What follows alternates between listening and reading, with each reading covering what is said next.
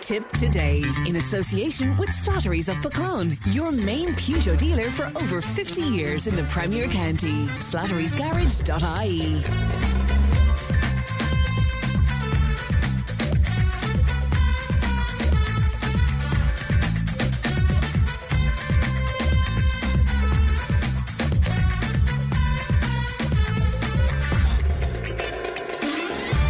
Good morning, welcome along to Tip Today, 1800 938 007. That's our free phone number, it won't cost you anything to make a call, and Emma is looking after the programme today. You can text and WhatsApp, that's 083 311 3311. You can email tiptoday@tipfm.com. Coming up on this morning show, a child is assaulted during an underage blitz in County Tipperary.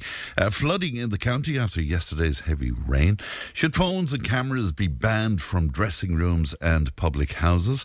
Global politics with Thomas Conway. There's a new book on love, grief, hope and healing. And we have weekend sport with our own Paul Carroll. So all of that and much, much more on the way now. The big Tipperary story this morning is the shocking report that a child was allegedly assaulted during an underage game in Tipperary over the weekend. Our own Alison Hyland is with me now. Ali, good morning to you. Morning, Fran. What do we know about what happened on Saturday? Yeah, it was on Saturday. There was an under-9s hurling blitz taking place at Dr. Morris Park in Thurles. Now, I'm sure a lot of people will be familiar with those grounds. It wouldn't be uncommon for a blitz to be held there. I think there wouldn't be a week that goes by that there wouldn't be some sort of underage blitz at Dr. Morris Park. And at one of these blitzes, it's alleged that a 9-year-old boy who was playing on the field was approached by what's been described as a non-playing individual who entered the field and grabbed this young boy by the throat during one of these matches. Now, this was witnessed by the boy's mother, who immediately contacted Gardaí. Gardaí did attend the scene, but what happens there is quite unclear. But we do know that later on that day, an individual presented himself to Gardaí in Thurles later on Saturday evening in relation to this incident. Now, the boy was physically uninjured, but as you can imagine, was shaken up, very shaken up and traumatised by the incident that happened. Now, this is under 2 investigations now at the moment. The Munster Council are now investigating on behalf of the GAA, and Gardaí and Thurles are also investigating. Now, Thurles Gardaí did issue a statement this morning, and they say they were alerted shortly after 1 p.m. on Saturday following an incident of alleged assault at a children's sport event in Thurles. They say inquiries into the matter are ongoing. And they say, as the incident involves young persons, on Garda Síochána will not be commenting further at this time. Along the same lines from the Munster Council and Tipperary GA, they're saying they're investigating the matter. But they did also put in the line that they strongly condemn this kind of behaviour at matches and will be investigating this fully. Mm-hmm. So we don't know either what team was involved. None of that kind of information, I suspect, is going to be released, but it is under investigation.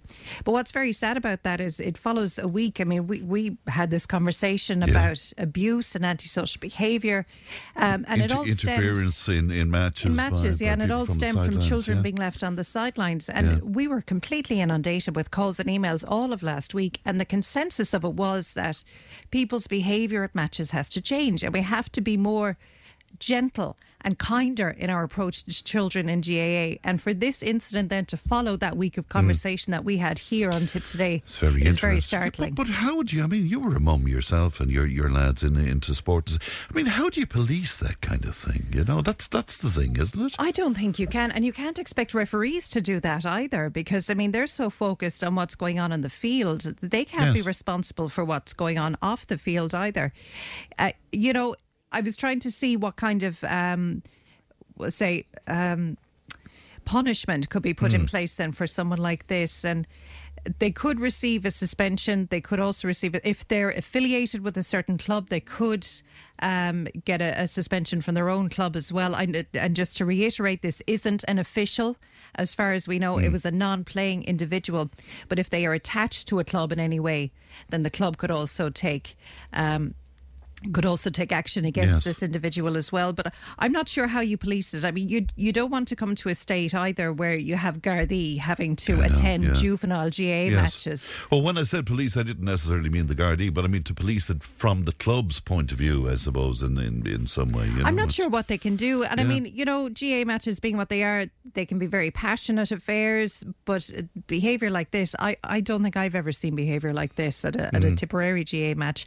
I'm not sure how you would police it. I mean, I think it's a thing that we have to have a conversation with ourselves about how we all behave at GAA matches and what drives us. But just to reiterate, this kid was 9 years of age, playing hurling. All right, Ali, thanks very much indeed, and good to see you this morning. Thank you for that. 1800 938 007. The text and WhatsApp is 083 311 3311. Now, we always welcome your comments, but obviously we can't speculate too much on what happened because it is under investigation.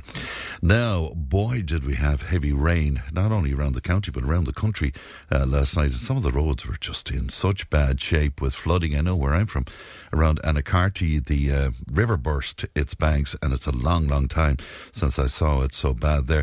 But Thurles Councillor Jim Ryan has requested an update on floodworks on Friar Street and Butler Avenue from Tipperary Council, because Jim took to social media last night to share some very shocking photographs indeed of flooding in the town. Jim joins me now. Good morning to you, Jim.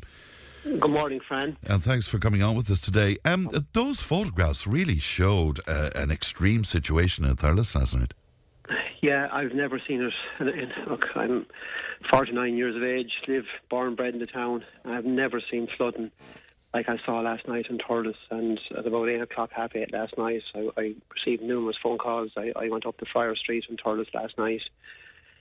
What I saw was just appalling. Not surprising because it's happening all the time. But I went into a number of business people there, local creche and the shop, Super Value there, the chip shop there, and completely flooded out. And the amount of damage caused by the flooding last night is going to be huge for those businesses.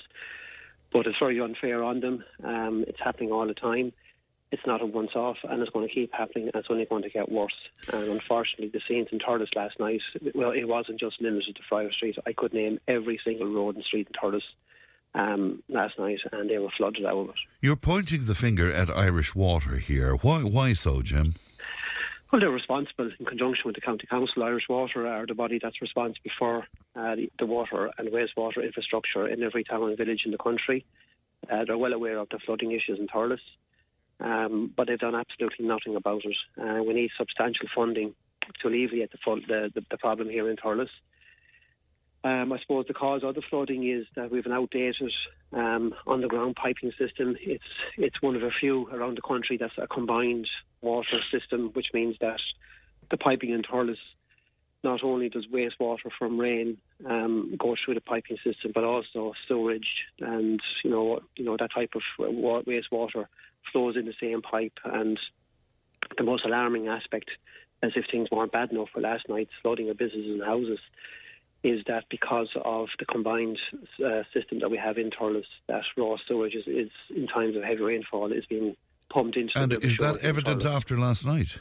Absolutely. I went down to Friar Street, as I was in Friar Street last night, and the smell of raw sewage down there last night was just... Right, so just for clarity, Jim, sewage involved in that flooding last night, and we see the result of that this morning as well, of course. Oh, constantly, yeah, absolutely. And to take the pressure off that sort of item happening, as I said, because we have a combined water piping system in Thurles, when real high rainfall occurs, when there's big pressure on the system, sewage and water and rainwater flow into the river shore at the back of the shopping centre in Thurles, and it's just disgraceful. Is that not a health hazard, Jim?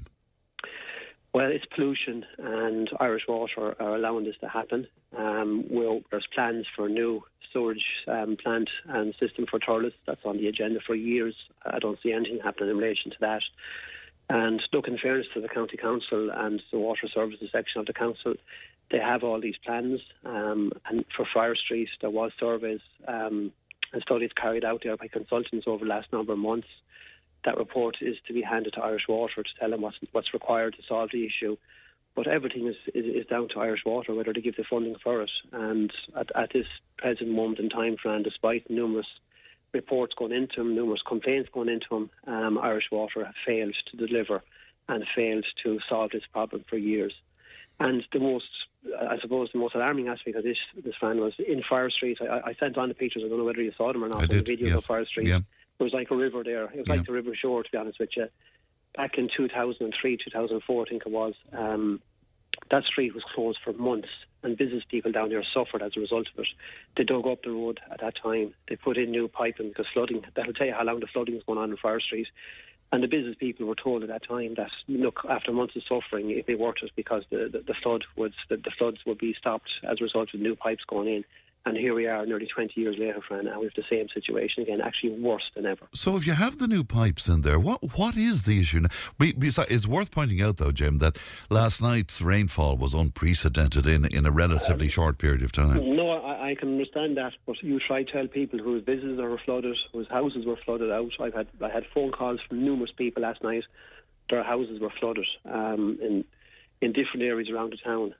Water just pouring in through the front door. This never happened before. In areas in Thurles, it never happened before. But the problem is, Fran, as I said, our piping system's outdated, and when there's heavy rainfall, it can't take it. The system can't take the water, can't cope with it, and with the result of the water is flowing back up through the gullies, and it's flooding streets and it's flooding houses, and it can't keep going on. It's just absolutely disgraceful what's going on at the moment. One of our listeners pointing out, I don't know what the situation is in Fire Street and Butler Avenue there, but one of our listeners pointing out that shores aren't being looked after and gullies in the same way as they used to be. Is that part of this? Well, look, that's an issue that I raised with the council, and what the council are telling me is that they are cleaning them. And you know that it's not because the gullies are not clean now. This is not me. This is the council saying it. Look, in fairness, I saw council guys there this morning cleaning gullies. The problem is our piping system on the ground cannot cope with heavy rainfall. Right. So you could have the most cleaned and pristine cleaned gullies in the world in Thurles. Because the underground piping system is outdated, it's too narrow. In certain areas, it is collapsed. It just can't take the water, and with the result it's coming back up quicker than it is going down, and that's the problem. But the other area that needs to be addressed as well, Fran, is that there was, as I said, a number of businesses and a number of houses were flooded out last night, and and the worrying aspect of it is, as you said, health and safety. It's not just rainwater; it's sewage that's coming back into people's houses and businesses. Like our fire service, our fantastic fire services. They have systems there that they could go into a street and pump the water out. And they've done it on numerous occasions when the guards have rang them. And they were called out last night at 8 o'clock because there was a situation of an old age pensioner who was trapped in his house, was fearful for his life, and the guards rang the fire brigade to come and pump out the water to get him out of the house. Now they're being told that they're not allowed to go out. So if a phone call comes in from, I don't know, from members of the public or from the guards or whatever, to get our fire services out to pump away water, for example, in Fire Street or any street in Thurles last night, the instructions that are being given from the head of the fire services is no, the fire service crews in Thurles are not allowed to go out and pump water away. You tell me. I don't know. I'm going to try. It's an emergency. It's an emergency. So. Absolutely, and that would solve issues like what I've said in streets in Thurles, where the fire crews are ready, they have the equipment, they can pump the water away within minutes, and it would solve a huge amount of stress, strain, worry, and damage to people's homes and businesses. And for some reason, whatever the reason or thinking behind it is, whether it's cost saving or whatever the case may be. Is it because it would divert the firefighters away from possible fires, or is it resources, or what? It must be all down to money and cost saving and cuts, as far as I'm concerned, because they are available. They're within minutes. They could be. We have a fantastic service here in Thurles. Within minutes, they could be called to the likes of Fire Street or Stradivo or Kickham Street or Cadila Street, pump the water away and solve a lot of our problems. But as I said, the instructions being given is unless somebody's life is put at risk, our fire crews are not allowed to go and pump water away, which is an absolute disgrace. It's incredible. Just finally, can I put it to you as well? It just occurred to me that if you have continual flooding, I guess insurance becomes an issue for householders and businesses then. Like the very minute the word flooding is presented to an insurance company, that's it. You're never going to be insured ever again. So I know a lot of businesses and houses that are not going to ring their insurance company for that reason alone. That if they ring them, They might get a payout this time, but they won't be covered next year. And that's the big worry. And unfortunately, damage that was caused last night to numerous businesses and houses around Thurles because of the flooding, a lot of those people are going to have to cover that cost from their own back pocket because they're afraid of their lives to ring their insurance company. And you can understand because, Fran, from Clonmel, sure. Like there was houses down Clonmel with the flooding down there that were uninsured. Yeah. Couldn't get insurance for years because of the flooding. And people are fearful here in Thurles that will happen to them as well. But look, Fran, this is going on years. It's gone on longer than I've ever been on the council, but it's getting worse. And Irish Water and the County Council need to step up to the mark here now and get the funding required and sort this issue in Thurles because people are just sick of it. Before I let you go, just coverage in the newspaper today of various authorities paying out huge amounts of money based on people falling on footpaths and the like, and Tipperary mentioned in there in dispatches as well, Jim. I'm just wondering, what do you think about that? Well, sure, that doesn't surprise me, Fran. I was on your show, I think, about 3 years ago about the high level of claims in Tipperary. I requested the freedom of information request. I think it was it €3.5 million a year was being given out by our insurance company to people who had fallen and injured themselves. And rightly, they were genuine cases. And it went to a stage, Fran, at that time that the insurance company for the County Council, rather than paying out, they were so sick of paying out for claims, they actually gave €1 million to the County Council in Tipperary to go and upkeep the footpaths and do them. And in fairness to the County Council, they are putting money now aside for footpaths. And a lot of work is being carried out. But it's slow and we're getting there, and a lot of the worst footpaths are being tackled, but there's still other ones that need to be solved. Revealed today in the Indo, you probably didn't get time to see it yet, but revealed today in the Indo, Jim, that Dublin, Limerick, Waterford, Louth and Tipperary have the largest number of claims. So yeah, well, as I said, no surprise to you. I've been on to you about that before, and as I said, when you have an insurance company giving money to a county, to one of their customers, i.e. in this case, the County Council, to go and repair footpaths because they were paying out so much money, that'll just tell you how bad the situation had got in Tipperary. All right, Jim, thanks for coming on with us today. Thank you. Good morning to you. Councillor Jim Ryan speaking to us there about the flooding in Thurles last night. Now, I know it's not just Thurles, there was flooding all over the county and the country last night as well. If you want to talk to us about that, 1800 938 007. Tip Today with Fran Curry. With Slattery's Garage, Puckane. You can't beat experience. With over 50 years maintaining Peugeot cars and vans, we like to call ourselves the experts. Call Slattery's Garage for a free vehicle health check today. 067 24111 or slatterysgarage.ie. Tip FM's Tip Today with Fran Curry. In association with Slattery's of Puckane, Tipperary's main Peugeot dealer. Slattery's Garage Puckane, the name you can trust for over 50 years in the Premier County. slatterysgarage.ie. Johnny was on to us to say, my area of Collins Park in Thurles, it must be 7 years since they cleaned the drains there. The only time they clean the drains is when you have a situation like last night. Most of the shores around the town are growing weeds and grass.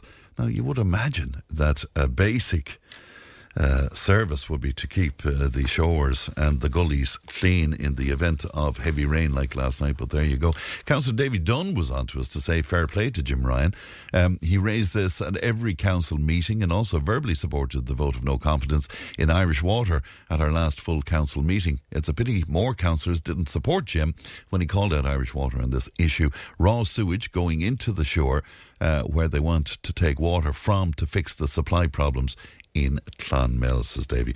0833 113 Now, there's been great anger, disappointment and confusion within the community of Templemore this week when the news was reported that the Office of Public Works had decided to withdraw the use of the Garda College swimming pool for the local public. Now, a Facebook campaign has been set up where people can express their opinions, and Deirdre Ryan is the founder of that page, We Just Want to Swim Templemore, and she joins me now. Deirdre, good morning to you. Hi, Fran. How are you? I'm very well indeed, and thank you for joining us today, Deirdre. Will you give me some of the background on this, just for people that mightn't understand the importance of the use of the swimming pool to local people? Sure. Look, the pool opened in 1965, and then and there the pool was open to the public. For about the first 20 years it was free, so the public could walk in and go for a swim, and it was manned by permanent lifeguards. And in the last, about 4 decades ago, the OPW allowed commercial aspects come into the pool. So the locals were asked to pay a fee, which we were happy to do. And these classes were run by Bill and Anna Corcoran, and they were run for about nearly 4 decades. And they were fantastic, weren't they? They were really, oh really my terrific, God. yeah. I mean, the community were so appreciative of us at the time. And, I mean, they must have taught thousands of people in the area how to swim, including myself. And then I suppose COVID hit, and Bill and Anna retired after their many years of service. And I think the public of Templemore have been waiting patiently for the classes to start up again. And in May, Mark Kiley, a highly qualified and experienced lifeguard, proposed that he would restart the Friday night classes. Now, the Friday night classes are exclusively to teach children how to swim. Yes. It's not for the general public or adults. It's for children, teaching children how to swim. And he's worked with Bill and Anna for years. He taught children how to swim in that pool. He learned actually as a child himself. And we're really lucky to have Mark because he knows how this service works. And it's worked successfully for 40 years. And we're really upset at the decision because it's going to impact lives. There will be generations of young people in Templemore who may never learn how to swim because of this decision. Tell me about the decision and what it's based on, because you had some correspondence with the OPW. Yes, look, the response in the letter from the OPW stated that the pool was part of the college and the principal use of the facilities are for the college, but that they can be made available to schools on a non-profit, non-commercial basis. And now that's where the confusion lies. First of all, it's unworkable for it to be non-commercial. People have to get paid. And there's been a commercial element to the use of the pool for the last 40 years. And even the schools that have had limited access in the last year, they had to source external lifeguards, I believe, from NENA, and they have to be paid. So that's that commercial element again. And no one is disputing that the pool is part of the college. However, it was paid for taxpayers' money. And in 1965, when it was opened by the then Minister for Justice, Mr. Brian Lenihan, he stated in his speech, and I happen to have the actual newspaper cutting of that day in 1965, and he said, "It is no harm to stress the significant benefit to the community which may be expected to accrue from the pool." Now, if Patrick O'Donovan and the OPW and the college believe the community is significantly benefiting from the pool, he's mistaken. I'm also very confused because I'll be speaking to Jackie Cahill in just a little while, but I was looking at his reply from the Minister, Patrick O'Donovan, and I'm kind of confused because with one line he's saying that you must apply to the college itself, and then there's another line that you applied to the OPW, so it seems to be bounced back and forth as well. Oh, look, and it has been. I mean, even the schools in the area who had limited access last year, the hoops they had to jump through really was unbelievable. And it meant that they didn't actually get approval until March. So 2 of the schools in the area, one of the schools had access for less than a quarter of their pupils, and that was for 8 weeks, 1 hour session for 8 weeks. And the other school had access to less than a third of their pupils, and that was for 4 weeks. So 1 hour a week for 4 weeks. Children can't learn how to swim in that time. And there are only 2 schools who did have access. There's a number of schools, including Lockmore, who never got access to the pool because they were unable to source external lifeguards. And that's why we're so determined to get this decision overturned, so that these children and every child in the locality is given the opportunity to swim. Right. And again, I think it's important to stress we're not asking for unlimited access. We're just asking for Friday night so that we can teach our children how to swim. And Deirdre, there's precedent for this. This has been going on for decades. Oh, look, we know it works. Yeah. Because we have 60 years of history to prove it. And, Friday nights have zero impact on the college because there is no one there. Yeah. The recruits have all gone home. And this service works like clockwork. And Mark Kiley knows it works like clockwork because he was part of it when it worked. He knows how to run a really efficient and effective service.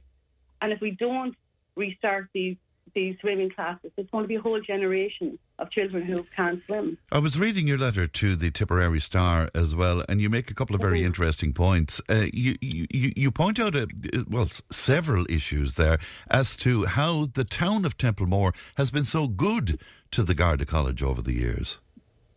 Of course. When the college took in more recruits than it could accommodate, the people of Templemore opened their homes. I grew up with recruits living in my home Monday to Friday. Even still, when there's passing out parades, I mean, the town is chaos with all the traffic. You could be delayed 15, 20 minutes at the schools. But honestly, I've never heard anyone complain because it's our connection with the college. We've always had a really positive relationship. And even the college years ago used to buy all its food supplies in the town. Yeah. And it used to let the local clubs use its training pitches. But all of that has been taken away. So the only thing left was the access we had to the swimming pool. And this is about, nurturing that positive relationship between the college and the community in which it resides in and belongs to. All we're asking is one night. What can people do? Okay, well, look, in the last couple of weeks, I've received hundreds and hundreds of calls and emails and texts, and I'm sure Jackie has as well, and that's been brilliant. But our next step, I believe, is to organise a public meeting, which I'm hoping will take place later this week or next week, and I'm imploring people to come to the meeting because I don't think emails are going to reverse this decision, but perhaps bums on seats will. And I think if we have that public meeting, I think the next step has to be rallies and perhaps protests outside the Garda College so that they understand that this decision impacts lives. It has saved lives for decades. I know it saved mine on a number of occasions when I got difficulty in the water. And if it's not reversed, it will result in thousands of children who may never learn how to swim. So when they go on holidays to another pool or to the beach, they won't know how to save themselves or their friends if they get into difficulty in the water. And we're not asking for something that hasn't been given before. There is precedent here. There is history and tradition. And this decision will cost lives. And I think the people of Templemore, and I want the OPW to understand, and the college, that we will continue this fight because we think as a community our children are worth it, and our children should be given the same opportunity to learn how to swim that we did. And in the meantime, Deirdre, the Facebook page is there, and I guess you'll use that to update people on the various protests and one thing and another. Is that it? Yes, we just want to swim Templemore, so come on, write a comment, share the page, follow the page, and any developments will be posted on that page. All right. Deirdre, thanks for coming on with us this morning. Thank you. Good morning to you. That's Deirdre Ryan. Let's go back to the phones now and to Fianna Fáil Deputy Jackie Cahill. Jackie, good morning to you. Good morning, Fran. Good to talk to you today, Jackie. You laid down a parliamentary question to the Minister for the OPW, Patrick O'Donovan. What reply did you get from him on this?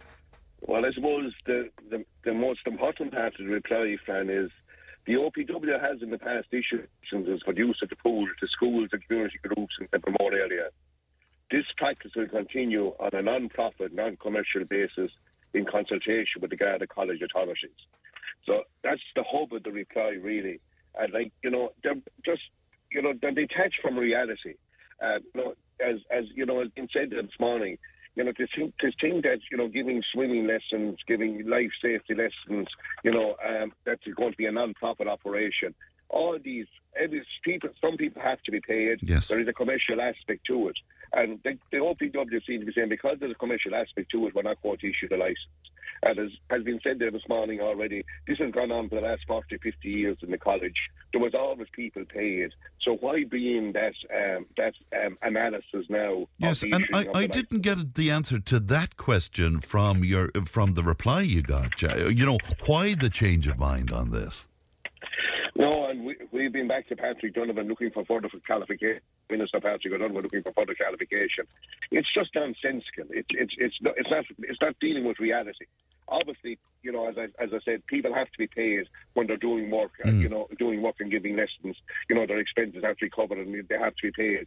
And this has gone on, and as has been said, people have got, the people have got taught to swim, taught to do rescue, life rescue, so all these things have gone on. Water safety courses, everything else. The schools, the community groups have all gone in there on a Friday night when the college is empty. It has always worked well with the community. And I suppose, as been said by previous speakers there this morning, the goodwill factor for the community to the college is being definitely damaged by this. And I think, that's a very significant point as well, Fran. When there was an overflow of students there, homes were opened up in the area, there was always a feel-good factor to the college. The college is here. Yes, we have the use of this at weekends. We can use the swimming pool, which is a great infrastructure in the town. And there's absolutely no sense to this, Fran. It's very, very frustrating. So how do you overturn this? Because my experience of the Office of Public Works over the years is that often they're not for turning, Jackie. They can be tough to deal with. Yeah, this, and as I said, I put down the PQ, the parliamentary question, and this is the answer we get back from. But look, we just have to get into negotiations with Minister O'Donovan, and get common sense prevail, because that's all we're asking for, common sense here. There's no one making a fortune out of these water safety courses. Sure. Yeah. We've seen no one declare them in a nail about giving water safety courses in Templemore College. So, they would be getting a few pounds to cover their expenses and cover their time. And to base that as a commercial enterprise, it's just nonsensical, Fran. And hopefully we can get the Minister to see sense this week and get a change of directions being given to the Garda College by the OPW. Right. If that doesn't happen, Deirdre Ryan is talking about public protests, possibly protesting outside of the college itself. Is that something you would support, Jackie? I mean, would you take part in those protests? Oh, most definitely. I mean, as I said, I've had numerous people on to me, constituents on to me about this evermore over the last month to 6 weeks. It's our job to represent the interests of our constituents. And when the constituents are coming with a very common sense proposal, obviously you'll back them 100%, Fran. And this is nonsensical out of the OPW. It's straying away from what was the norm for the last 50 years. And they just have to say, look, we'll grant the licence to community groups and schools. We're not asking them to give it to anyone from outside the area. This is a local practice that has gone on for generations, and we will obviously do everything we can to force, not to force, I suppose, to get the Minister, to see common sense and give direction to his staff on the interpretation of that PQ on a non-profit, non-commercial basis. That line needs to be taken out, and just grant the licence to community groups and schools to use the pool as they do on Friday evening. You often make the point that you're the only TD in the county whose party is in government. Will you use that power or whatever to really push this? Of course, and I'll be raising this with Minister O'Donovan. As I said, I've raised it in the last week or 10 days with him. We're being on to Mr. O'Donovan this morning there already, and he'll bring me back, I'd say, in the next few minutes. But look, there's a storm here which can be completely avoided, Fran. All we want is to prevail for the last 50 years to continue. That's all we're asking for. We're not asking for anything new, anything different. Just a practice that was there for the last 50 years to continue. And hopefully Minister O'Donovan will see the logic of that, and that the recommendation to the Garda College will take away that commercial aspect from this, which is just, as I said, just purely stupid, Fran. There's no rationale to it whatsoever. Well, of course, the practice for decades as well was that the college would buy produce locally as well, but we know all of that was disbanded too, with the notion that you have to tender around the country for stuff, which always sounds ridiculous to people too, Jackie. Yeah, and I think there's a rethink happening on that too, Fran. I think is there? The service that we're getting heretofore, and the service they're getting now, has been up to standard. I know one supplier who lives very, very near me has been asked now to tender for a contract again there. So again, there's nothing like a local supplier to get top quality service and top quality products. And I think there's a rethink happening on that again, Fran. So hopefully again, a bit of something that's very scarce, common sense will prevail there as well. But hopefully so indeed. Can I finally ask you about the flooding last night? Unprecedented rainfall, Jackie. Flooding all over the county, but we saw some of the photographs from Friar Street and Butler Avenue in Thurles last night. And not only is there a flooding situation, but mixed with it is raw sewage. It's a desperate situation. Yes, I was in Friar Street last night talking to business people and residents there. It happened in numerous parts of the town last night, and just there was one point made when I was just listening to your programme. People said, the gullies had to be cleaned out. You could see the water coming back up, lifting manholes last night and back up out of the manholes. So, it's not an issue of the gullies not being maintained. The infrastructure in the town isn't up to standard, and, this has to be improved and improved immediately. Like, I was talking to a shop owner there last night who was 4 years in Friar Street in business. This is his third time getting flooded. Like, he was heartbroken last night. Obviously, they can't get insurance when you've been flooded on a frequent basis like this. And, I know we got heavy rain, but it was only 3 hours rain, Fran. The shore, I was just watching the shore yesterday morning. I was going to Mass yesterday morning, and the shore for the time of the year was exceptionally low. And 3 hours rainfall. This happened again last July when we got a thunderburst in July, and Friar Street and other parts of the town got flooded as well. The stormwater isn't adequate to cater for when you get very heavy rain like that, and then it gets mixed with the storage. And to have stormwater and storage getting mixed, and again all this water is ending up in the shore. We saw last week, water quality and the emphasis there is on water quality. What's that doing for the water quality in the shore? That amount of storage going off with stormwater into the shore. Well, sure, it's detrimental to it, I'm sure. Do you point the finger at Irish Water here as well?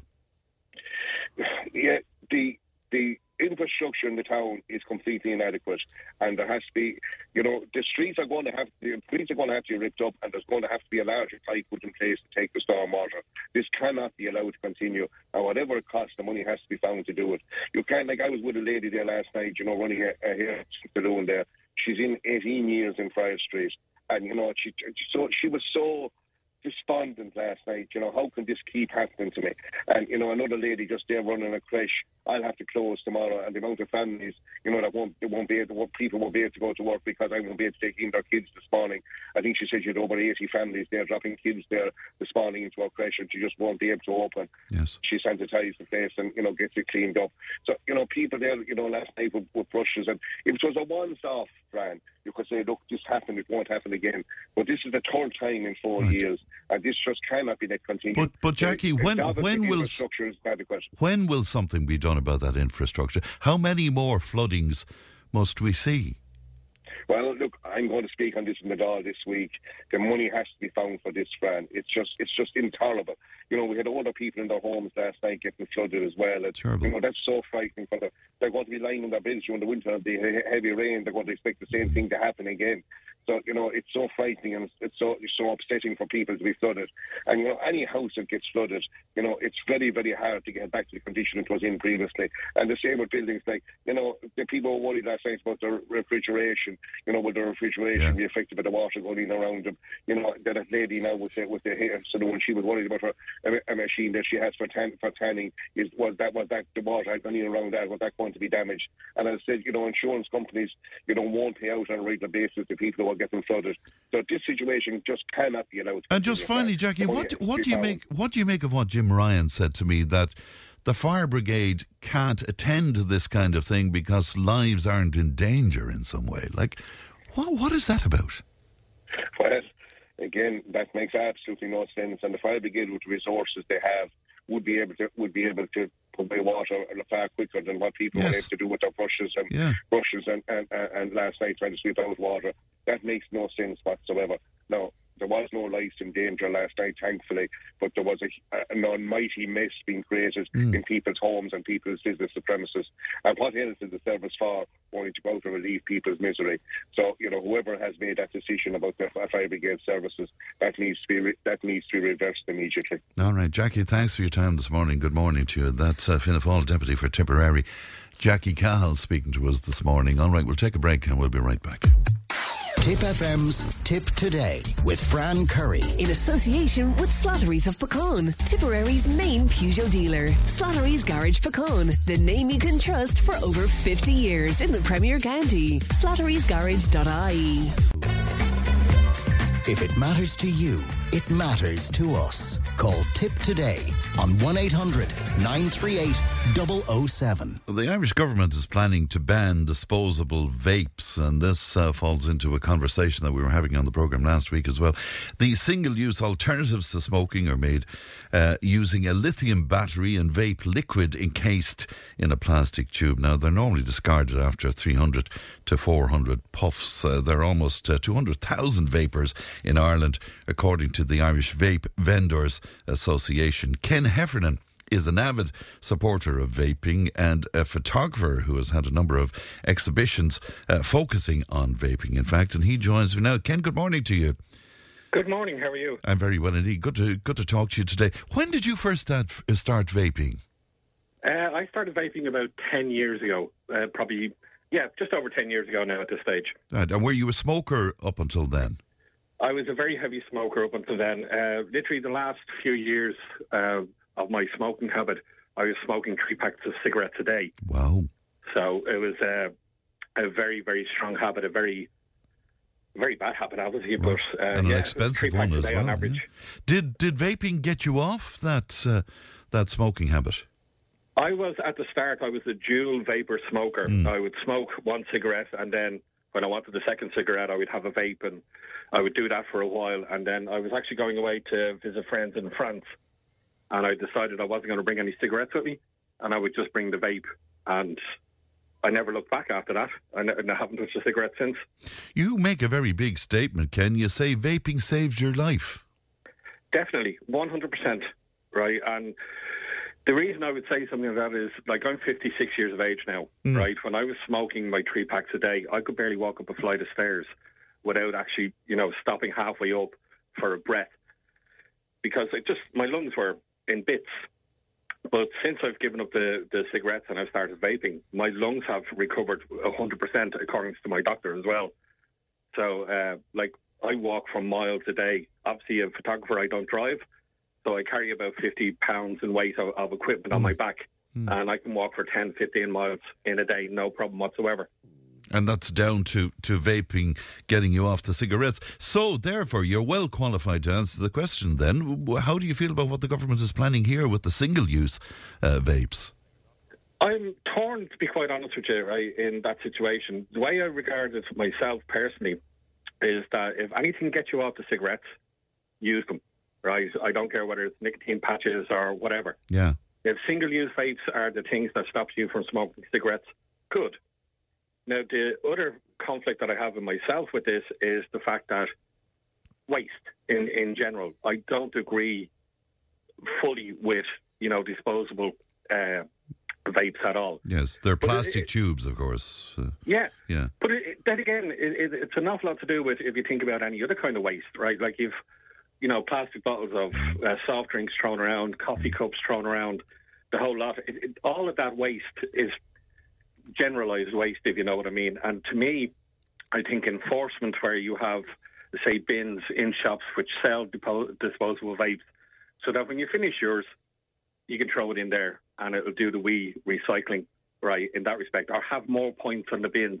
Like, in general towns and cities, they have the waste bins, for your normal everyday rubbish. Yeah. If you have an attachment on the side of the bin for, say, e-cigarettes, you can collect them all that way, and then you can dispose of them properly. It sounds like a very good idea. I suppose the big fear that particularly the parents would have, and we had an issue here with young kids from a local college last week, kids who don't smoke but they're vaping, and in some cases we're not quite sure what exactly they're vaping, Ken. Do you have any issues about that? Again, to me, that would be down to regulation. Right, it's self-imposed in the vaping market nowadays, right, that you have to be 18 or above, right? The government haven't brought it, as far as I'm aware, now this may have changed recently, but up until very recently, as I said, it was a self-imposed age limit, all right? If people are getting vapes and they're younger than 18, they're obviously getting them on the black market, and if you start banning stuff, right, all that's going to happen is you're going to get more people curious about it, and you're going to get more people wanting to try it. And they'll just order on the internet. They'll get friends to buy them when they're abroad. All of that kind of stuff. So you'll get a black market delivering more of the items. It's like in Australia at the moment. I don't know if you know the rules in Australia. I don't, no. If you're a vapor in Australia, you have to get a note from your doctor so you can get nicotine. Oh, right. Right. So that's the way they do it over there. But that has been a dismal failure because if you go into basically any shop in Australia, you can buy disposable vapes because the black market over there is absolutely out of control because the government never regulated it. So you're saying it's down to the government to do this properly in some way? I think it's partly the government, but it's also parents as well, right? Parents need to look after their children, right? And if they find them with these devices, they need to sit them down and talk about them, you know? It's very easy to blame everybody else. When I was a kid, I was out drinking and smoking and everything else. I knew it was bad, right? But the thing is, that's what kids do. And what about your parents? Did they not know you were doing this? Oh, they did, but both my parents were smokers themselves. Right. You know, so and it was the norm, I suppose, at the time, was it? Yeah. Well, they died within 5 days of each other from cancer-related diseases. Oh, my God. Right? And you would think, you know, that in itself would have shocked me to stop smoking, but it didn't. And you were smoking about 60 a day? On average, yeah, for the last few years before I actually stopped. And I had tried everything. I had gone through hypnosis. I tried the patches. I tried the pills. I tried, you name it, I tried it. And every single one of them worked to a certain degree. But because everybody around me was smoking cigarettes, as soon as you go out anywhere, you know, with a few mates or anything like this, you'd end up smoking again. Yes. Well, but you're still addicted to nicotine, essentially, Ken. Well, funny enough, this is what everybody always says to me. Oh, you're still addicted to nicotine. I don't use nicotine in my vapes. Oh, I haven't used nicotine in my vapes for about 3 or 4 years. Right. So it's just the physical habit, then, that you're satisfying. Is that it? Yeah, and the flavours. I mix my own liquids, so I make my own flavours. And the thing is, like, they always go on about kids and flavours. Adults like flavours as well. Like, I have 2 vapes beside me here now at the moment. One is brown sugar and cinnamon, and the other one is vanilla custard and mint. And I alternate between the 2 of those when I feel like having a vape. Right. And you mix them yourself. Do you mix them from scratch? Because there's some concerns about what's being vaped as well, and the makeup of that, the content of that. Yeah, but see, the thing that's in 99.9% of vape liquid nowadays is propylene glycol, vegetable glycerin, right, and your flavourings.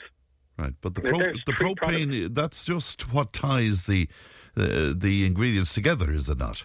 Yeah, it helps the flavour stay within the thing.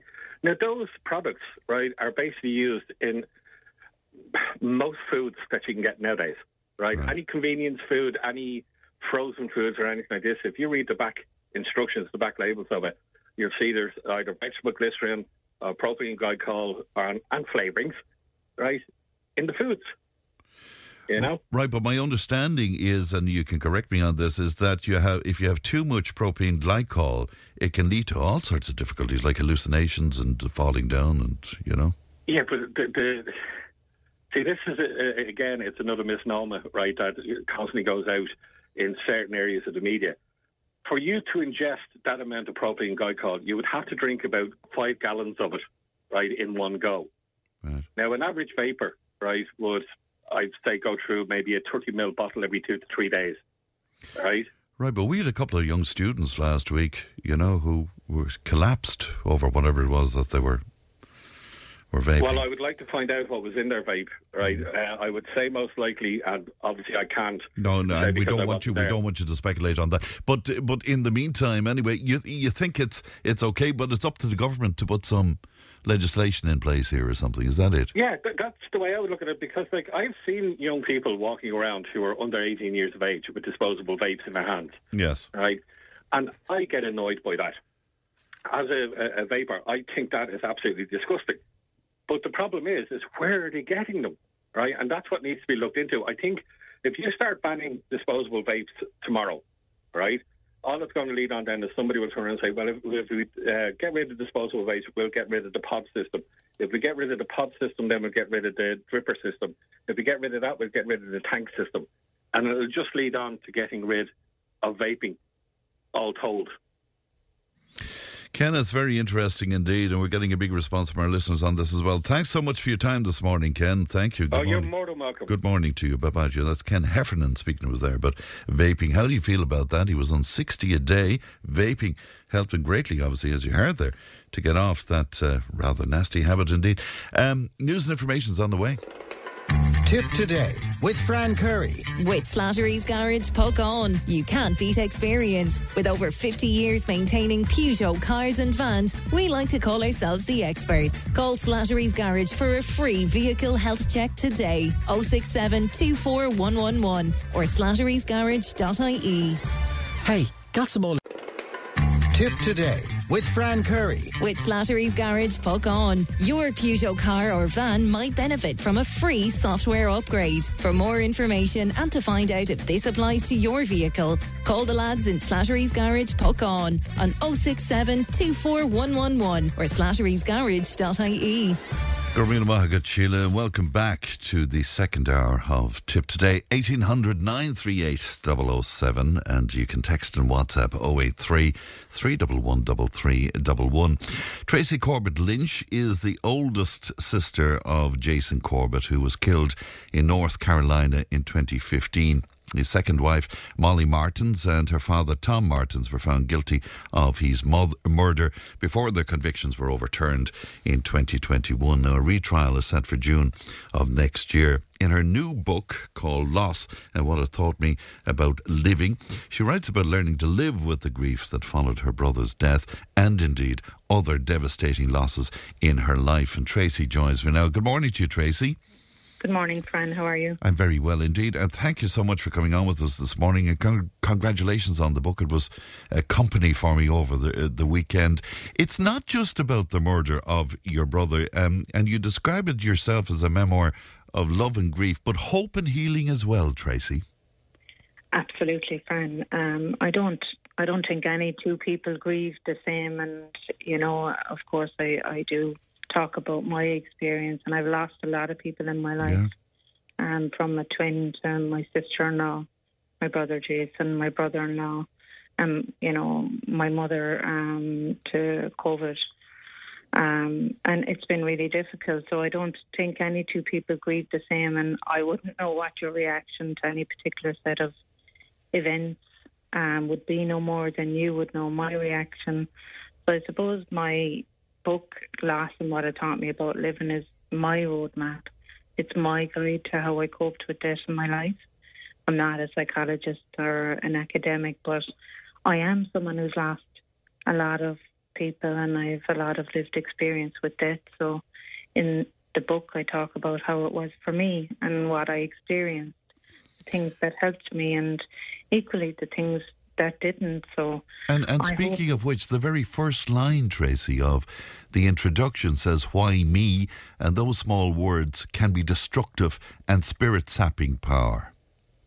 Absolutely. It can take away so much when you're living your life and you have no idea when death comes. Your life is divided into before and after, and it's just a complete seismic shift on your world and your perspective of it. And do you mean that if you dwell on why me as opposed to somebody else, that can be even more destructive to your grief? Yeah, I spent a lot of time, you know, trying to ignore, you know, the grief and try to carry on and, you know, think it's fine. And someone asked me early on to explain my perspective on my life before and after death, and I suppose the best way I could explain it was, and I'm sure you have it in front of you there, Fran, it's just like a perfectly smooth sheet of A4 paper. Yeah. It's smooth, it's glossy, it's pristine, there's no marks, no curls or creases, and then death happens, and it's like someone took that lovely smooth piece of paper and just crumpled it up so tight that it didn't even resemble a sheet of paper anymore, and left alone, it may unfold a little, but it resembles nothing like its previous shape. But if you carefully and gently unfold it and work to rub it out, it will once again resemble a sheet of paper, creases and tears. You know, it's never going to be as pristine as before, but it's visibly a sheet of paper. And that simple analogy helped me understand the impact of death and loss on my life and what I needed to do for myself. So now I'm not the same as before, and I don't believe, in fact, I'll ever be the same as before. There are lots of psychological marks from the legacy of the losses that I have suffered, and they're indelible positive and negative imprints on my life. But today, instead of worrying about the marks of those losses, I've learned to carry them with pride, as I do the memories of Jason, Mags, Nora, Kevin, my mother, and I carry them in my heart. So it's been hard won. Jason's first wife, your brother's first wife, Mags, your sister-in-law, you and her, you were very close, were you not, Tracy? We were, yes. We were good friends. We holidayed together. We spent time as couples together. But equally, Mags and I would, head off with the girls and for girls' weekends. And we were incredibly close. We were all so young and so full of life, as you know, and you're young, and anyone, the world is at your feet. And her death was so traumatic, wasn't it? It was from a fatal asthma attack. Yeah, it was so devastating to all of us. I mean, Mags was just so bright and vivacious and so full of life, and she'd just given birth to, Sarah 12 weeks previously, and Jack was just 2. They're 2 little babies, and we had spent a few weeks away together down by the sea, and, just bonding as a family, their family and ours, and suddenly, death comes in, pervades every aspect of your life, and just all of a sudden, no warning, and she woke up and couldn't breathe, and a few hours later she was gone. I was really taken, though, about your description of Jason ended up having to put Mags into a car to bring her to the hospital and to have a rendezvous with the ambulance, but she literally passed away in the car, but he managed to revive her on the way. Yes, he had to drive to meet the ambulance service at a particular point, and as he was turning to meet, Mags had stumped forward, and Jason had taken her out of the car and performed CPR, and just as the ambulance arrived and managed to get her breathing again, but sadly she stopped breathing again on the ambulance on the way to the hospital. And she passed away, but I know that medics even thought it was miraculous that he got her heart going again, in fact. Yeah. Incredible. And that devastated your lives, particularly your brother's lives, and he had to try and sort of put it all back together again. Part of that was the introduction of au pairs into his life to look after the kids, because I guess he was independent, even though you were all tremendous to him, Tracy. Yeah, he had a number of people come in and care for the children, and, he had lots of support, but he had to go back to work and was independent and, wanted to take responsibility and use au pairs. And, obviously, as everybody knows, one of them, the last one, was Molly Martins. That she came into his life and they married, and, Jason lost his life. And he was murdered. What did you make of her when you met her first? I liked her. I think it's well documented. I liked her, and I made efforts like anyone would when an employee comes into a family in those circumstances. We're Irish, so, we offer hospitality and kindness and, and introduce her to, the local community. Mm. And, of course, she brought nothing, only devastation then to your family.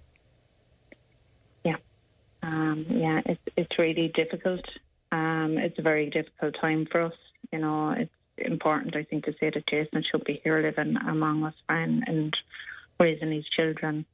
And I think it's well publicised. Judge Hall has issued a gag order because there's a retrial. So I can't comment on the case specifically, but it's been incredibly difficult circumstances trying to heal, feeling trapped as we've done in the past 7 years. I suppose it's the meat grinder that is the judicial system, but we're so grateful for the support we have, and we continue to receive from all over the world.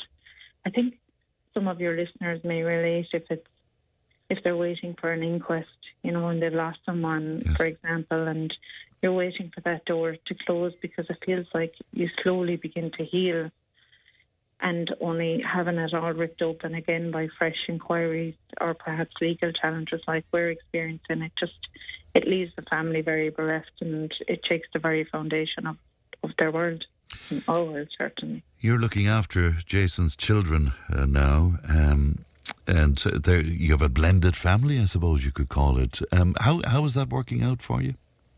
Good. Well, I've a house of 3 teenagers at the moment. So Sarah is now 16 and Jack has turned 18. And actually Adam he's turned into, he's 21, so no longer a teen. But we're very close, all of us.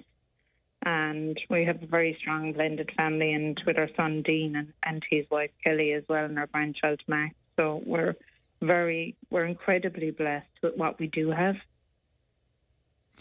Talk to me a little bit about your mother, if you would, because it's a discussion that we've had several times on the programme, Tracy, about those of us who have suffered loss during COVID. And, it's traumatic to lose somebody at the best of times. But during COVID, we couldn't hold them, we couldn't kiss them, we couldn't, relate to them properly. And that was your experience with your mum, was it not? It was. I think anybody who's lost someone during COVID will understand that loneliness and that isolation and pain that's felt for the family, and thinking of your loved one in hospital alone. And we had that experience, and for me, all I wanted to do in the hours before my mother passed away was to hold her hand and acknowledge that she loved, and she was loved, and her life mattered, and that was taken away from us. And it's incredibly difficult and traumatizing, and I'm still grieving. The truth is you never stop grieving in my experience. You had a conversation with your mum when you were in your teens, and through that conversation you discovered as well that you had lost a twin around the time you were born. What difference did that make to your life, Tracy? I did. I didn't realise I was a twin. And my mother told me when I was 12 years old, out of the blue, really.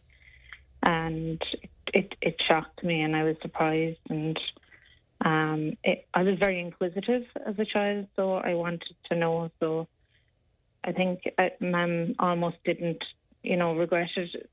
She almost regretted telling me, I think, at the time. But I think it made me so aware of death and raised so many questions for me. And I think I tried to live very much for my twin and I from that day on. Did it make sense to you, Tracy, when you heard it? I mean, was there anything niggling at you? Because what I got from the book was that you have a sort of an insight into a lot of things. You get a lot of insight into people. And did that make sense when you heard it? I mean, I felt like something was missing in my life up to that point. I was very young, and like I said, it was a bolt out of the blue, and but I understand now as a mother why she wanted to protect me and didn't want to talk about it too much. And in those days, there wasn't much support there, or at least there wasn't much available to Mum, other than a priest in our parish. So I learned to appreciate my mother a whole lot more as a woman and a mother and an adult, and admire her for, how she raised us. And it must have been incredibly difficult for her. And now, with your understanding of the grieving process, did it help her, do you think, to discuss this with you? I don't know. Did it help her? You know, it's one of those regrets that you have. We never got to talk about it. I think we're lucky to have access to supports, and I've listed some of them in the book. I don't think they were available, and it's quite hard raising a family of 8 children at the time. So I hope it did. We didn't get to talk about it very much. Do you wish that there was a book like this available to you? What I found is when I had so many people reach out from across the world through Jason's journey, for me it provided so much comfort because there was such a sense of powerlessness, and you can feel quite frightened as you become so aware of how helpless and insignificant we can be in this world. And I came to realise that I was helpless to change the events that had irrevocably transformed my life and the life of those I loved. So these people reached out to me who had lost loved ones in so many different ways, and offered me so much comfort.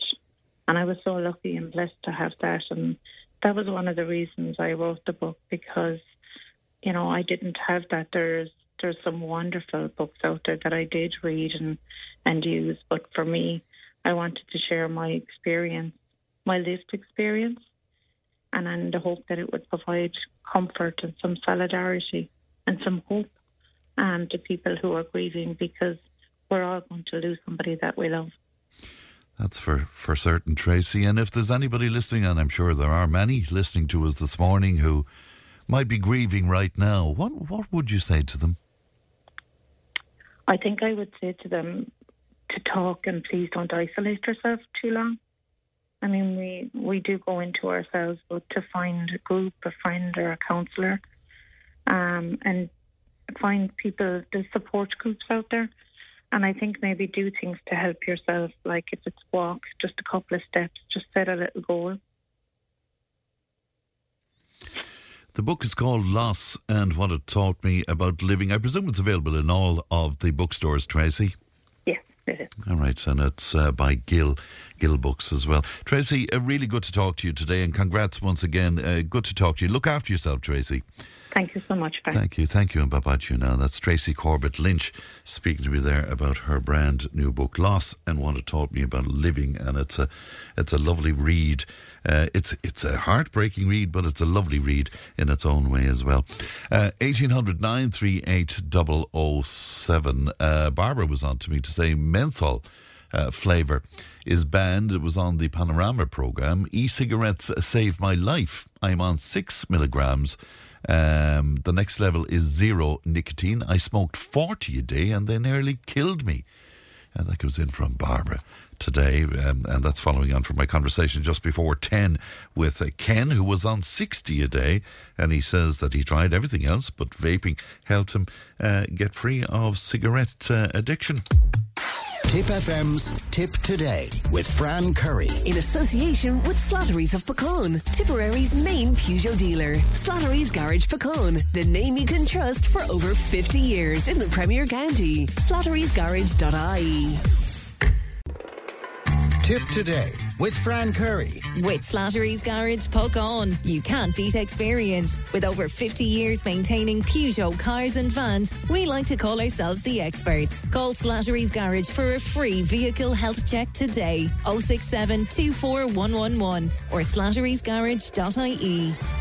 Now, following on from my conversation with Deputy Jackie Cahill and Councillor Jim Ryan, listener says people don't want to pay for their water, but they expect repairs and new pipes and sewage systems. They can't have it both ways. Well, you see, there's a school of thought out there among many of us to say that we're already paying taxes. And wasn't there supposed to be a portion of the car tax allocated to the water infrastructure as well at one point or other? Well, thank you indeed for your text.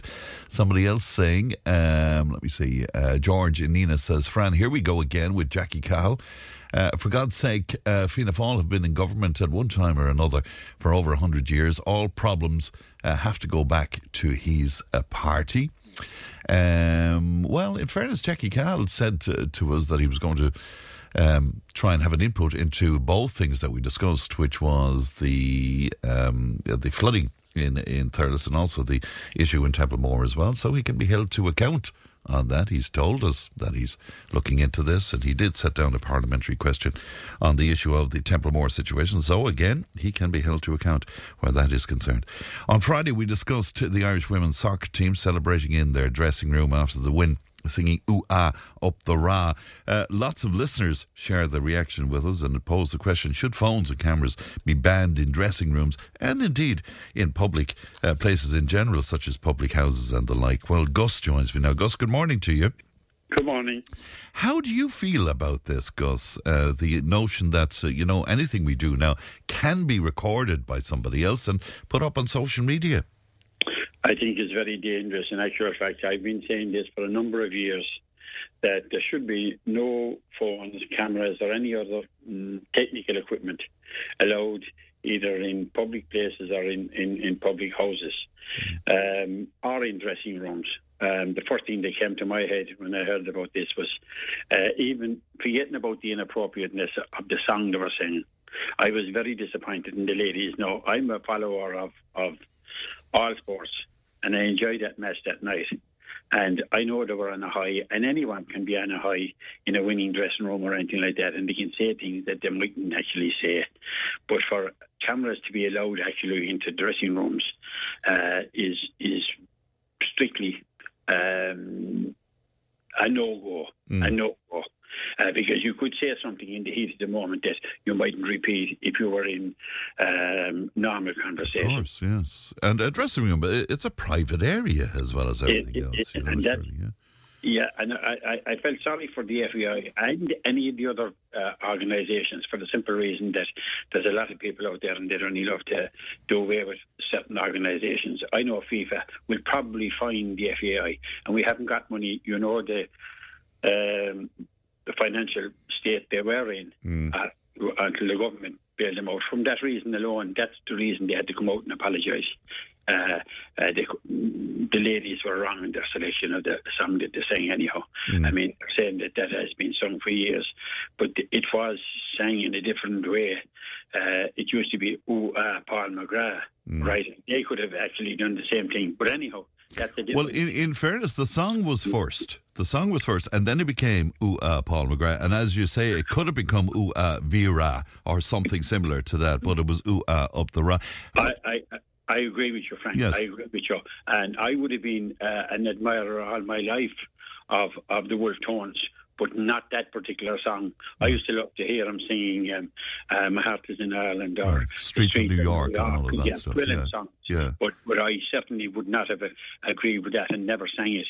Yes. And I'm not sure if you heard Brian Warfield of the Wolf Tones speaking to me the other day, but I mean, he explained the genesis of the song, Gus, and it was about a walk through Glasgow and the graffiti on the wall. Do you accept that? I do indeed. But there are people out there. I'm astonished. There is so much hatred in the society we live out there that everyone use every excuse to use it. And to voice their hatred. And that's why I would be very, very careful about what I would sing.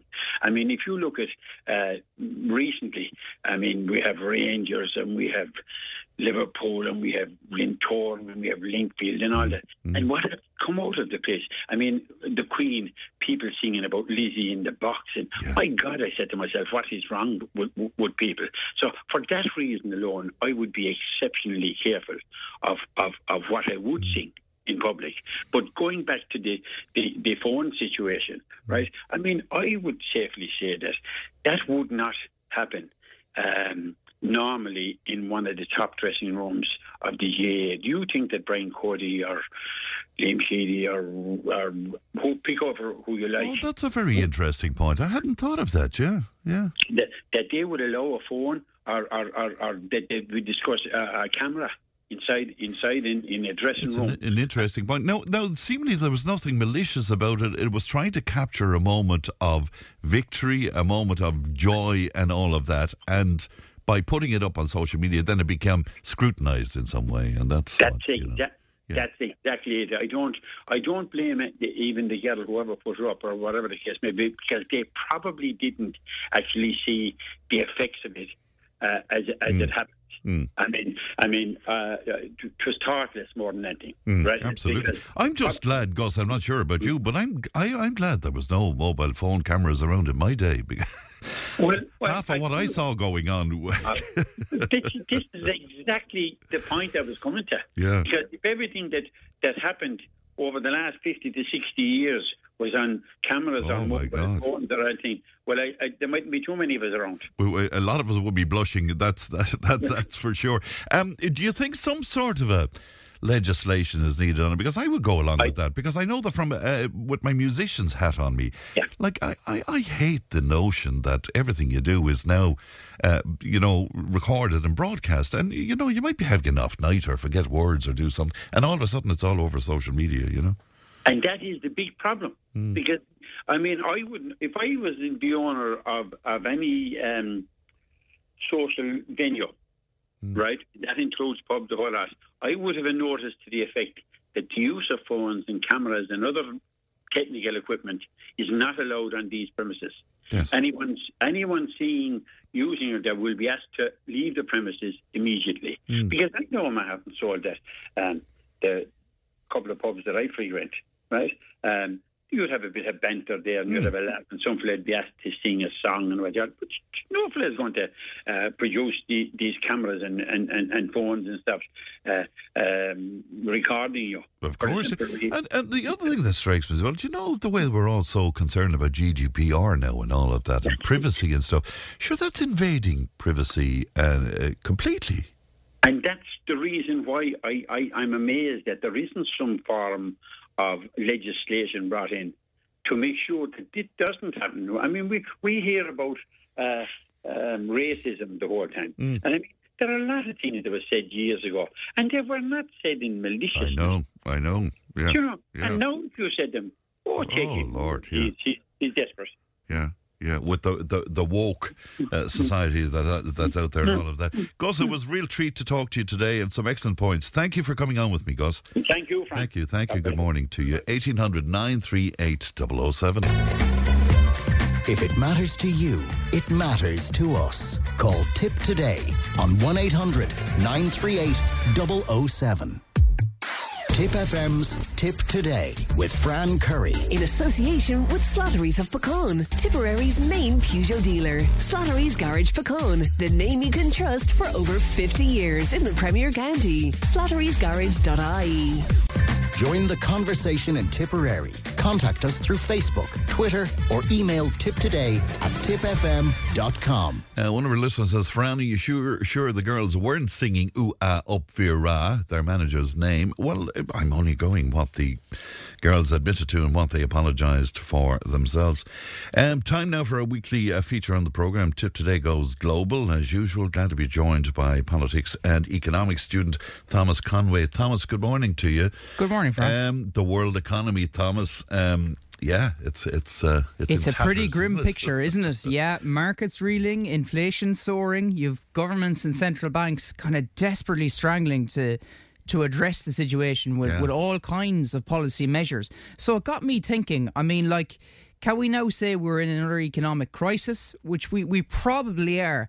But there is another point of view which kind of suggests that this is the start, maybe the dawn of a dramatic change in how the global economy operates. So if we just look back over the past decade, in essence, the 2008 financial crisis precipitated kind of a major change in policy from a lot of governments. They realised, unsustainable spending, and it precipitated a period whereby central banks were kind of the prime movers. They were the main architects of what went on in the economy. They set interest rates, low interest rates, low economic growth across the Eurozone and across the West. And then we had the pandemic. And of course, that threw everything into disarray again. You had a period of unprecedented borrowing, unprecedented government spending. And now we have a cost of living crunch. And a cost of living crunch doesn't show any signs of abating in the near future. So the question has to be asked, I mean, what comes next? Are we looking at a period of entrenched inflation, high prices, unsustainable fuel costs? what does the future and how represent? much of this is dependent on what happens in Ukraine? I mean, isn't that the game changer there? It really is the game changer. And I think inflation was building anyway. It's probably important to say that, to acknowledge that. But obviously, Putin's actions in Ukraine and the energy crisis has, I suppose, exacerbated the situation. So it leaves European governments really facing a huge challenge, because there are other issues also on the horizon. You have to remember, in Europe in particular, populations are ageing. So that's going to mean more spending on healthcare, more spending on pensions and social insurance, things like that. We're also in the grip of in the midst of climate change. Sure. So governments trying to shift to renewable fuel sources. And that has to be paid for as well. And that has to be paid for. Yeah. All these things have to be paid for as well. But yet, then there's this alternative whereby if the markets are unwilling to lend, and if the markets don't have faith in government, where are they going to get the money from? And Liz Truss found that out most recently.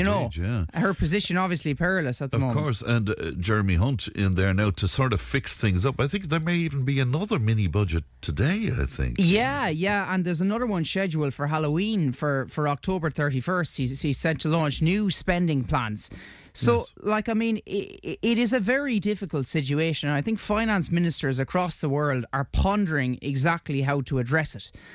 And the thing is, how do you row in government spending when you have all this multiplicity of challenges on the horizon? As I mentioned, ageing population, growing healthcare costs, all of this. And we found out in our own budget here, and it's by necessity, but everybody's looking for money. Everybody's looking for money. And that is the thing. And some have suggested, will this cause the global economy to just blow up entirely? Will there be another major recession? Will markets just, like they reacted to Liz Truss's budget in the UK, will they just fail to see faith in governments and stop lending the money? But isn't it interesting, if you look to the UK, that the markets are really in charge when you think about it? And that is the thing. And I think we've mentioned it before. Markets prize stability. Look, they like tax cuts, they like tax breaks and deregulation and all that. But stability is what they seek above all else. And they have not found that in the British government, in the Conservative Party in recent years. I was reading as well, Thomas, that some people are making the point, and it's a strange point, but they're saying that recession may be necessary to get things back on a proper footing again. And you see, this is the thing, because in order to tame inflation, in order to reduce inflation, central banks obviously have to up interest rates, and that could precipitate, or that could increase the likelihood of a recession. So it's a difficult balance that has to be struck. On the one hand, you have central banks wanting to kind of slow down the economy, so to speak. On the other hand, you've governments who aren't showing any signs of stopping the borrowing and the spending because of all the challenges that we previously mentioned. So, pulling on both sides here. The European Central Bank getting a lot of ribbing about this, that they didn't act quickly enough like the Fed did, I suppose, in the States. Yeah, well, look, the desired rate of inflation is 2%. Yeah. It's currently running in almost double digits, in and around 10%. Now, that is expected to decline slightly in the coming weeks and over the course of next year, but it's still remarkably high in contrast to what we had previously seen. So it's interesting, isn't it? And of course, today we see the AIB as another, the banking sector, obviously, and the banking sector is shored up now by all kinds of regulations. A lot of institutions deemed too big to fail. Where did we hear that before? Indeed, yeah. Fond memories, I'll tell you that. Let's have a look to the States then, because the midterms fast approaching there. Yeah, and I was surprised. I read a piece during the week, and we hear an awful lot about swing voters in the context of US politics. Obviously, in the US presidential election, certain states, swing states, and you have crucial constituencies of voters. But it appears that a new kind of cohort of swing voters has just emerged. Hispanics. Now, the Hispanic population, or the Latino population, I have some stats here. The the proportion living in America currently stands at around 18.9%, so almost a fifth. Now, slightly less, probably around a tenth of the US's registered voters are of Hispanic origin. All right, some of them are illegal, is what some you're of saying. them would be living here illegally. Yeah. But data by The Economist this week suggests that your average swing voter in America is a young Hispanic man without a college degree who lives in a city. So they're pretty specific with what they... So would they swing to Republicans or Democrats? Well, this is the thing. And I think in the past, maybe Hispanics might have been more favourable to the Democratic Party because obviously they would be more sympathetic to migrants. They would be more sympathetic to immigration and things like that.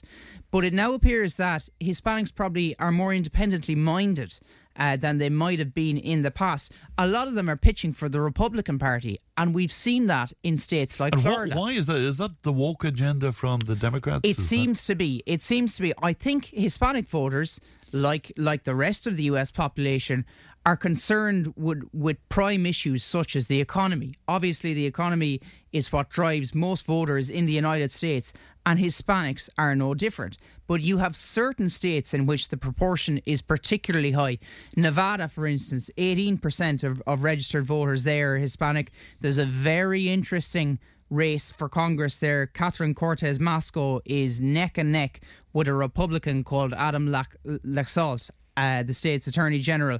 And that could be significant. Races like that could be very significant in determining... You made a very interesting point as well, that some of the most influential political figures are Hispanic themselves. Well, that is the thing. And, you go through the list here, presidential candidates among them, Florida Senator Marco Rubio, obviously a high proportion of Hispanics in Florida. He comes from Cuba. He's of Cuban descent. Texas Senator Ted Cruz, both of the Republican Party. And then on the left, on the Democratic side, you have Alexandra Ocasio-Cortez, and she's the kind of fervent socialist or Democratic congresswoman from New York. She has really risen up in recent years. She has her roots in Puerto Rico.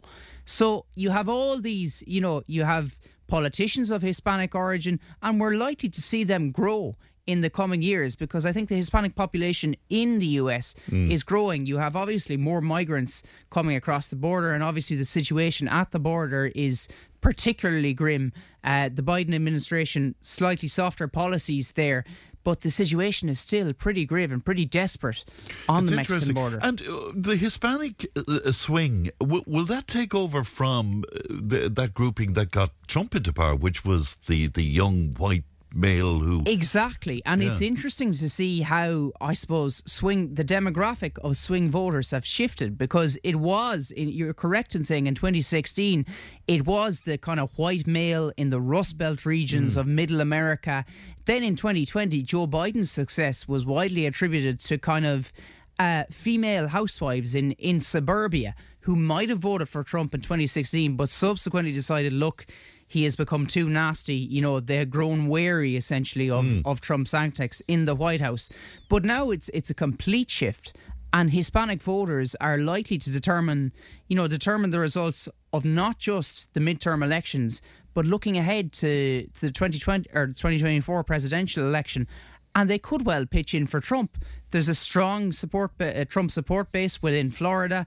Obviously, they look favourably towards his views in the economy. But Trump is the guy who wanted to build the wall to stop Mexicans coming in. Yeah, so it doesn't entirely make sense. But I think a lot of, and this as you say, it's economy. It's what's in your pocket. It's what's in your pocket. I suppose it's livelihoods and it's the economic factors that are the main drivers of voters in the US, and Hispanics now are no different. Very interesting. Let's move to Iran and, of course, those protests there following the killing of that young woman. Yeah. And I see overnight there was a major fire in an Iranian prison in Tehran. I think something like 100 people have been killed since these protests first erupted. But if we just go back at it and ask exactly what happened and exactly what is going on in Iran as a country. So some weeks ago, you had the death in police custody of a 22-year-old Kurdish woman, Mahsa Amini. She was arrested for failing to adhere to Iran's strict religious dress code. She covered up. She wasn't wearing a hijab. She died in police custody, and that precipitated major protests across the country. Yes. It basically rolled into a national movement. You have people protesting against the regime. Now, the question has to be asked, does it pose a viable threat to Iran's rulers? And I probably don't think it does at this point in time. The way I would look at it is, it won't prompt a change in regime. It may prompt a change in tone or a change in policy from the regime. We have to remember, Iran is ruled, obviously, you have the supreme leader there, the Ayatollah, but the power structure is very interesting. The Ayatollah, Ali Khamenei, wields supreme authority, supreme power. You have a parliament there known as the Majlis, but it has very little power relative to the bigger figures. There's another body known as the Guardian Council, so a 12-member Guardian Council composed mainly of hardline Islamic clerics. So that's like a Politburo. A little bit like the Chinese Communist Party have, and they can veto legislation, they can approve presidential candidates, and you know, they have an awful lot of sway. But regimes like that in the past, rather than soften, we would have seen them clamp down even more. Clamp down in the sense. What's leading you to believe that they may soften in some way? Well, I mean, I think the scale of these protests, is pretty unprecedented since the 1979 Iranian Revolution. And it's worth reminding people that Iran was quite sympathetic or quite friendly with the West prior to that revolution. They were ruled by the Shah, Reza Pahlavi.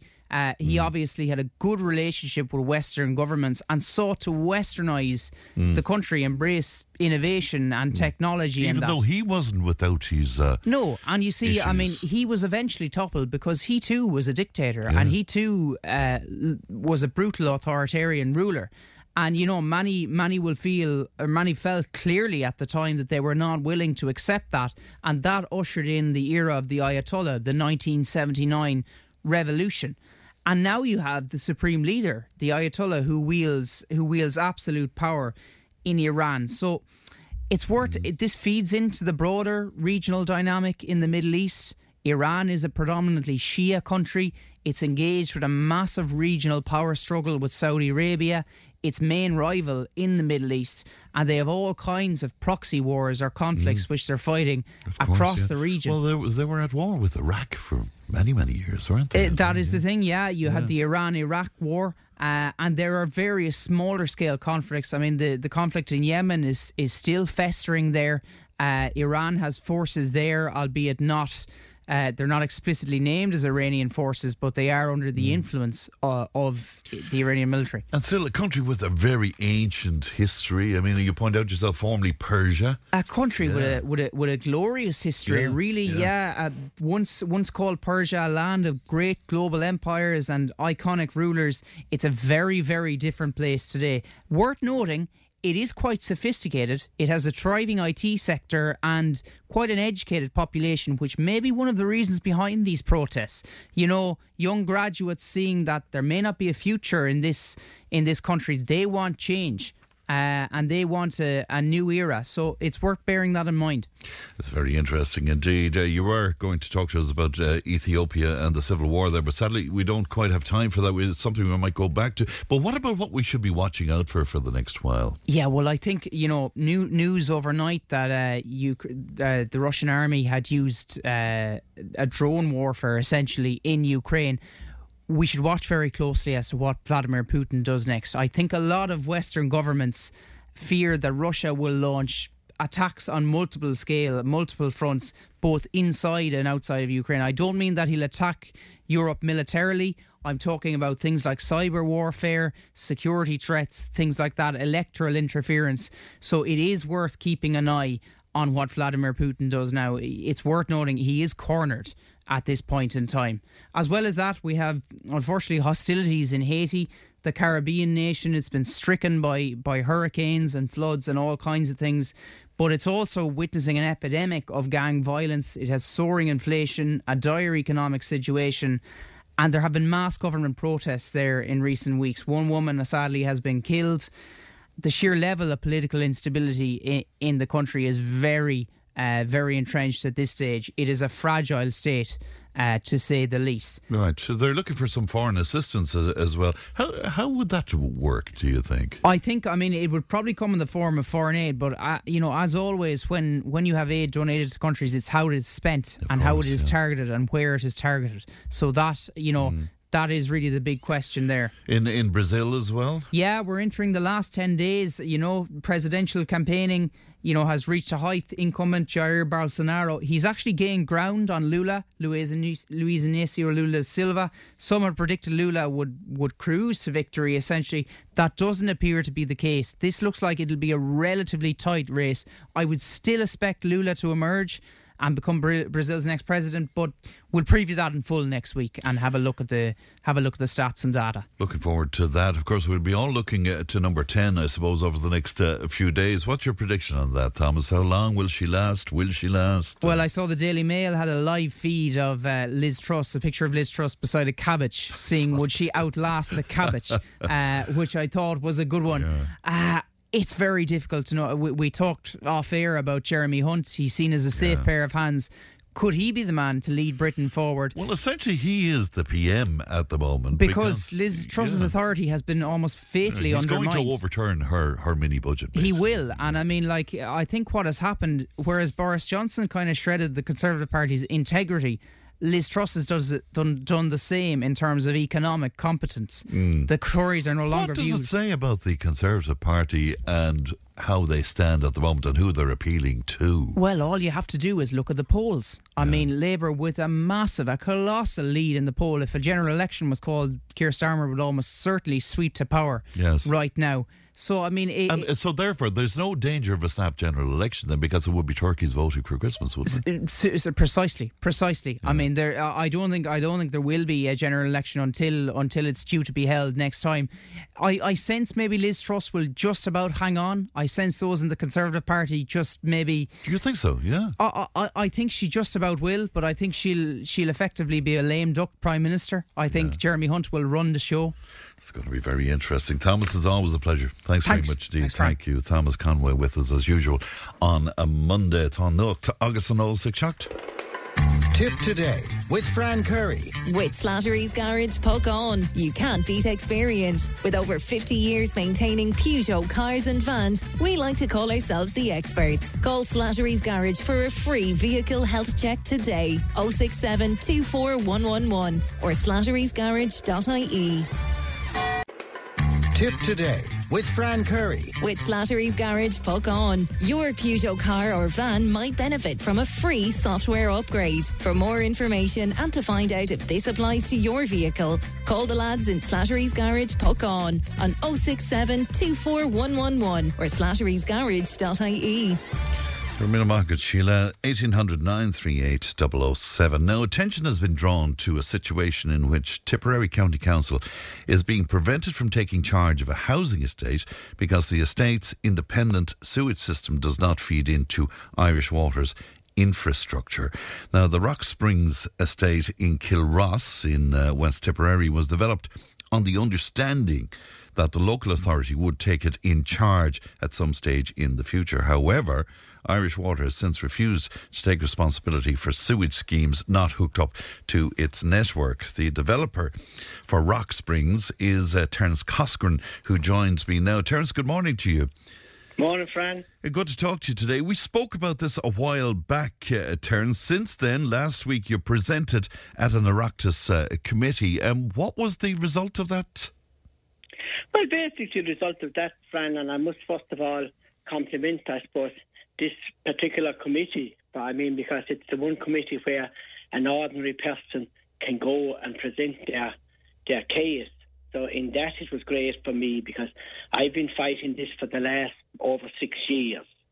And as I've often said, I had an agreement with Tipperary County Council dating back to 2004, in which the agreement was, when everything was done, that they would take over the estate. This, I have complied with all my obligations and fulfilled them all. And when you talk about taking over the estate, Terence, will you just explain what exactly that means? Is that the general infrastructure, like lighting, footpaths, the like? Yes, the general things there: roads, footpaths, open spaces, foul, water surface, sewers, water mains, public lighting. Yes. That type of And stuff. is it usual that the authority would do that? It is, yeah. Yes. I mean, well, I suppose it is. And it was part of my planning that when all this was completed, that they would take in charge the estate. And again, I funny enough, prior to me sending in my application form, the council had been on to me and indeed had sent me threatening letters enforcing this to happen. Now, at that time, the estate wasn't completed, but that was duly done. And I sent off for the form, got the form, sent it out, and filled it in, obviously, and got it all done by the engineer and all that, and it was sent off to Tipperary County Council in July 2016. Now, is it fair to say that in the meantime, the authority and Irish Water came to a separate kind of an agreement? Well, I mean, now that didn't come to. I didn't become aware of that until August 2018. But it had been stated that the local authority and Irish Water signed a memorandum of agreement in 2015, December 2015, with reference to standalone infrastructure in housing estates. That it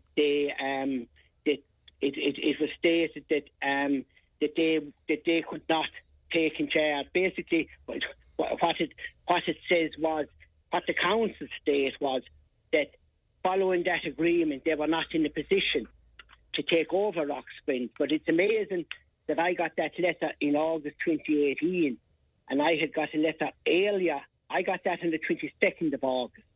I had got a letter on the 3rd of August 2017 from the County Council telling me that they were processing my application, which you have to remember had gone in July 2016. So yes. we are now nearly we are 12 months past, and they have told me that they're processing the application.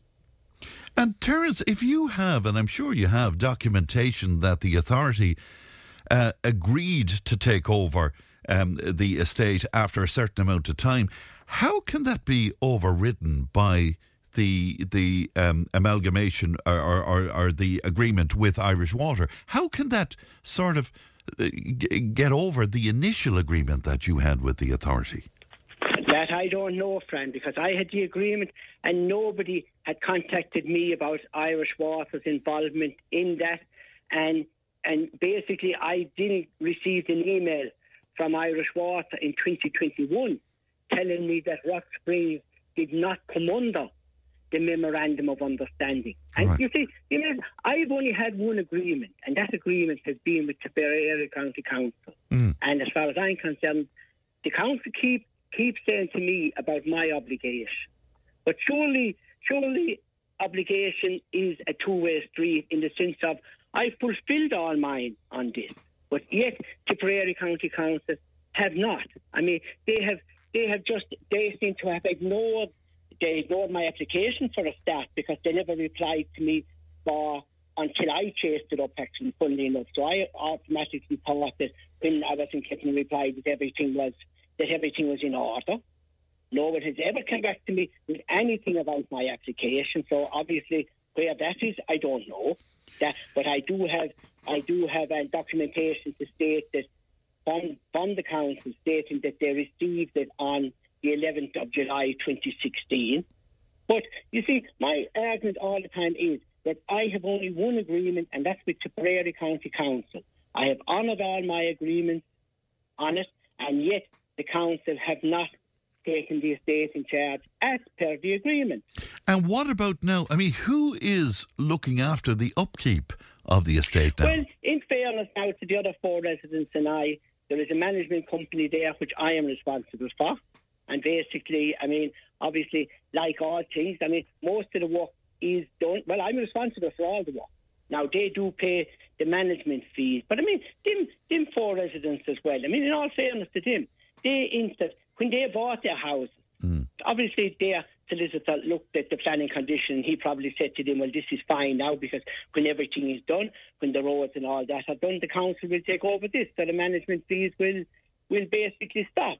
And all these poor people still have to pay their property tax which I have also to pay, and I also have a bond to keep with the council and have been keeping for the past 18 years at a cost of €525 per year. And, you know, I mean, the main thing about all this is that I'm now, as you, well, I can tell you, I'm now in my 69th year, and this thing has had a terrible effect on me because, I mean, this thing is with me 24 hours a day.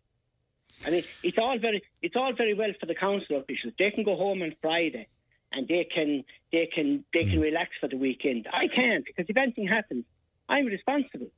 And there's no end in sight for this. And as I keep saying, it is not something, when I'm gone, who's going to pick up the things in? Is this a legacy that I've passed on to my two children? Right. And for people out there listening that might say, well, that's all grand and very well, but Terence made a profit out of this housing estate, and why should the taxpayer pick up the bill on this?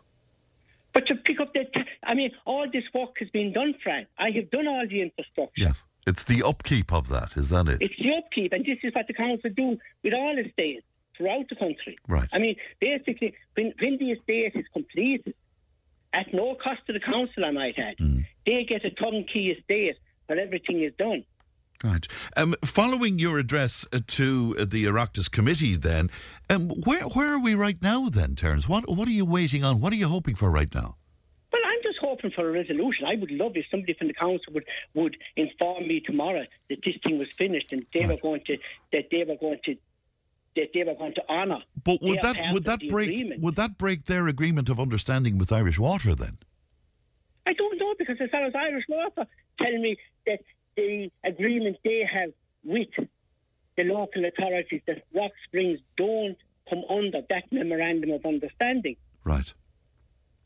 And I mean, you can't. I mean, to me, if I have an agreement with someone, it's with that someone. If they want to bring in a third party, that surely isn't my concern. And especially if they bring in the third party after making an agreement with you. 10 years after making the documented agreement, yes.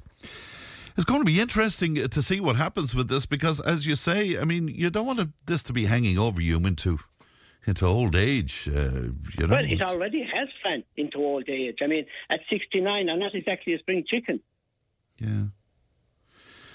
So you're calling on them to sort this out as quickly as possible? Well, I'm calling on the local authority to do it, because, funnily enough, I have approached public representatives from all sides, up and to the Minister for Housing. And what are the public representatives saying to you, Terence? Well, you see, ultimately, the Minister for Housing informed me in a document that the taking in charge of estates is ultimately the responsibility of the elected members of the local authority. So now I will be appealing to all the public representatives in Tipperary County Council to abide by what the Minister for Housing says and to instruct the council to take it in charge.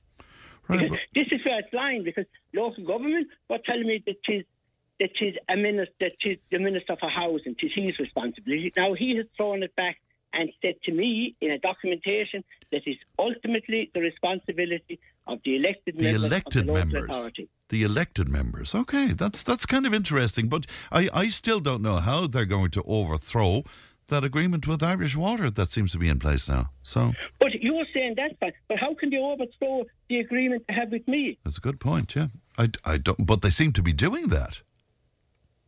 Well, I don't. I mean, that to me is the crux of the matter, that you can't just waltz out of an agreement if you have it.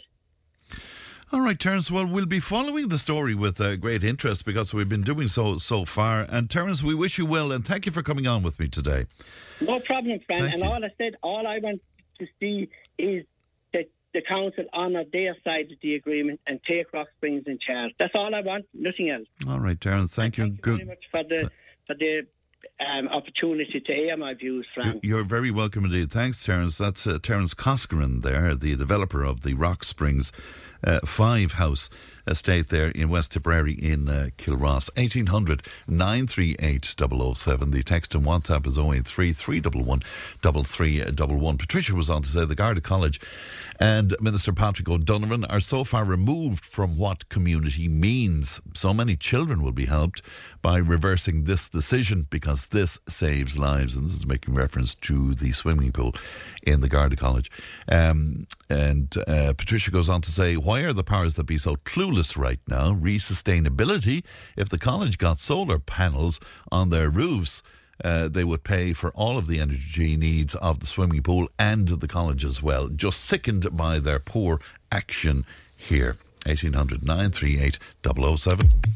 Tip FM's Tip Today with Fran Curry. In association with Slattery's of Pecan, Tipperary's main Peugeot dealer. Slattery's Garage Pecan, the name you can trust for over 50 years in the Premier County. Slattery'sGarage.ie. Tip FM's Tip Today with Fran Curry. In association with Slattery's of Pecan, Tipperary's main Peugeot dealer. Slattery's Garage Pecan, the name you can trust for over 50 years in the Premier County. Slattery'sGarage.ie. Time now for a sports review, and we link up with our sports editor, Paul Carroll, who's in Nina today. Paul, good morning to you. Morning, Fran. How are you? I'm very well indeed. Good to talk to you, Paul. GAA, first of all, that county senior and intermediate football champions crowned on Sunday. Yeah, we had a double header, Fran, in Semple Stadium yesterday in shocking conditions, I suppose is the only way you could say it. The first game was the county intermediate football final. That was Ballina against Mullinahone. Ballina ran out winners there 113 to 1-4. So that sets up actually two consecutive promotions for Ballina. They were last year's junior champions and they were this year's intermediate champions now. So last year they were a junior team and now next year they're going to be a senior team. So a great win there for them. It was a great performance all around by the team, but I suppose Stephen O'Brien was the standout. He's their kind of marquee player. Played with Tipperary for the last 10 years or so, and he scored 6 points yesterday and set up the Cathal O'Donnell goal in the closing moment. So a great win there for Ballina. They're going to a Munster semi-final now in I think it's 4 weeks' time. But then after that game was played in kind of grand condition. It was kind of misting towards the end of that game, but it was the second game, the senior final between Clonmel and Upperchurch Strumban was just an absolute downpour, especially the second half of that game. But Clonmel Commercials ran out 110 to 1-2 winners over Upperchurch in that senior football final. So that's Clonmel Commercials' 20th ever county senior football title. They're just one behind Feather now. Feather, they're the all-time leaders. They've 21. So a great win there for them. It was a slow start to the game. It took 12 minutes before there was a score, and it was a Pádraig Lorme goal for Clonmel, and they really pushed on from there. I think it was a 1-8 to a point at half time. So it looked fairly ominous for Upperchurch going in at half time, 10 points down. But in fairness to them, they came out fighting in the second half, had most of the ball in the second half, but just couldn't capitalise on some chances. On Michael O'Reilly in goals for Clonmel, made a great penalty save at one stage from Paul Shannon. So Clonmel, yeah, they're the 20-time county senior football champions, and they're going to go into a Munster semi-final. It's on Saturday, November 12th at 7:30 in Páirc Uí Chaoimh, so it's going to be under lights. They're going to be playing the Cork champions, which is either going to be Nemo Rangers or St. Finbars. So Clonmel will be hoping to go a bit further in this year. Elsewhere over the weekend, we had the Junior A football semi-finals. Thurles Sarsfields beat Ballingarry 9 points to 3, and the other semi-final actually went to penalties. So it was Sean Tracy's taking on Clarehan. It finished 1-9 apiece after extra time, so it went to penalties, and it was Sean Tracy's who won 5-3 in that penalty shootout. So this year's County Junior A football final will be Thurles Sarsfields against Ballingarry. Elsewhere over the weekend, Rockwell Rovers were crowned the Tom Cusack Cup champions. They beat Killinall 2-14 to 6 points. Just going through my other results here in front of me, the Junior B quarterfinals. This is the County Junior B football quarterfinals. There was 3 quarterfinals on over the weekend. The last one is going to take place this Wednesday. That's going to be Grange Mokler against Shannon Rovers. But the other 3 semi-final spots are confirmed. Borland Douala beat Aero Gannacarthy 2-11 to 1-6. Kappa White were 1-11 to 5-point winners over Upperchurch Strumban. And Killarone McDonough's beat Mullinahone 3-8 to 5 points.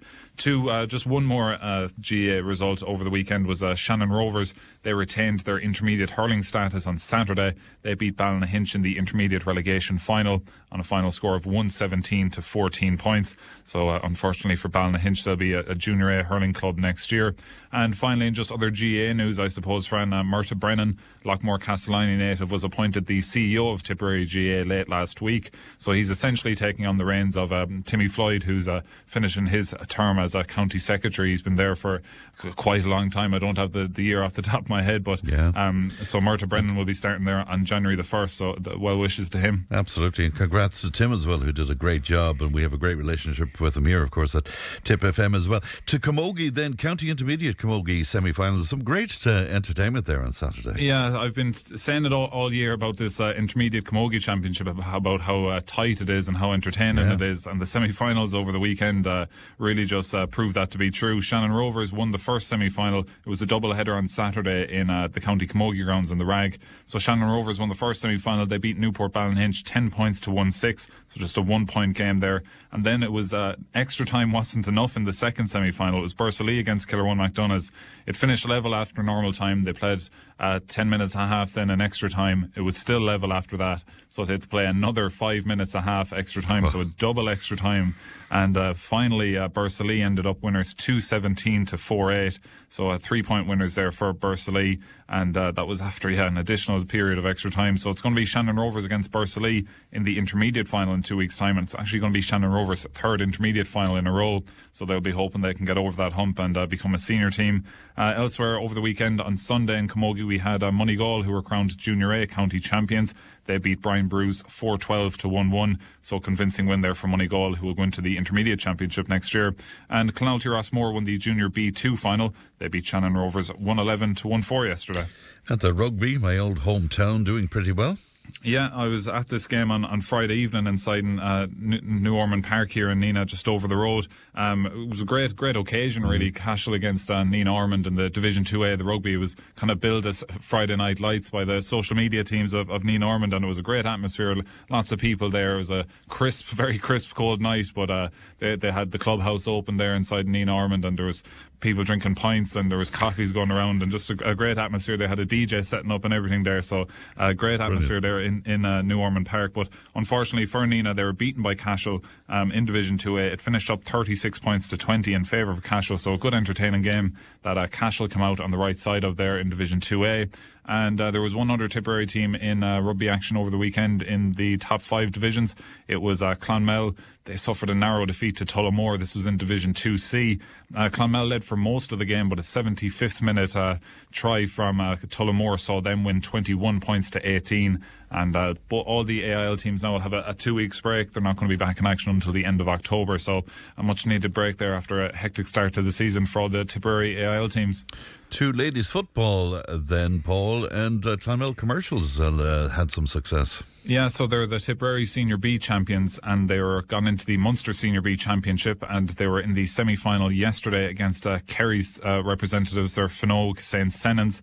This game took place in Lixnaw, and obviously horrible conditions as well there. But it was Clonmel Commercials who got the win there, 1-9 to 1-7. So they're going to be going into the Munster Senior B final.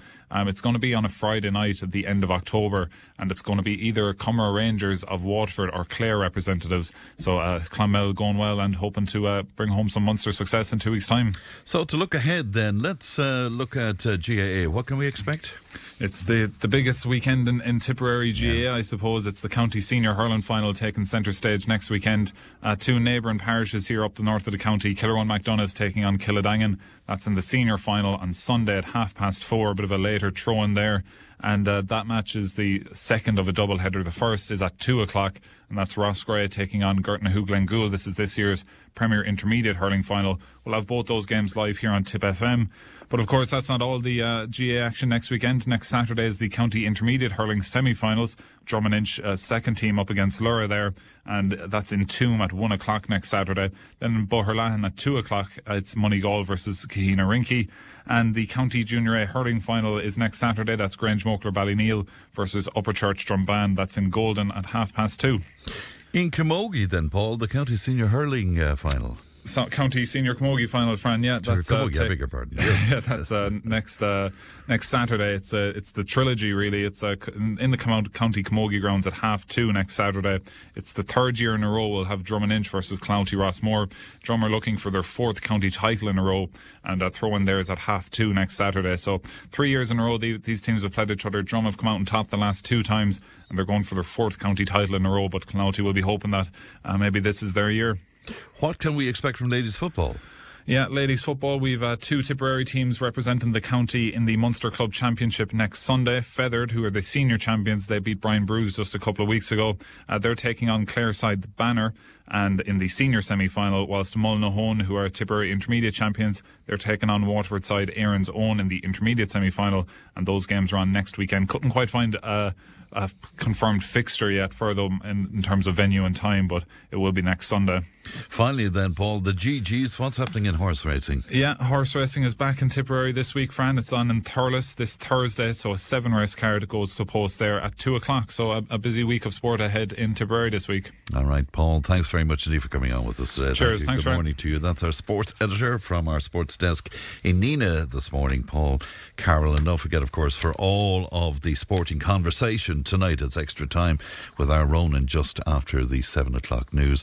Now, earlier on in the programme, we were speaking to Councillor Jim Ryan about flooding in Thurles last night, and indeed Deputy Jackie Cahill. We were chatting to him as well. Pat joins me now. Pat, good morning to you.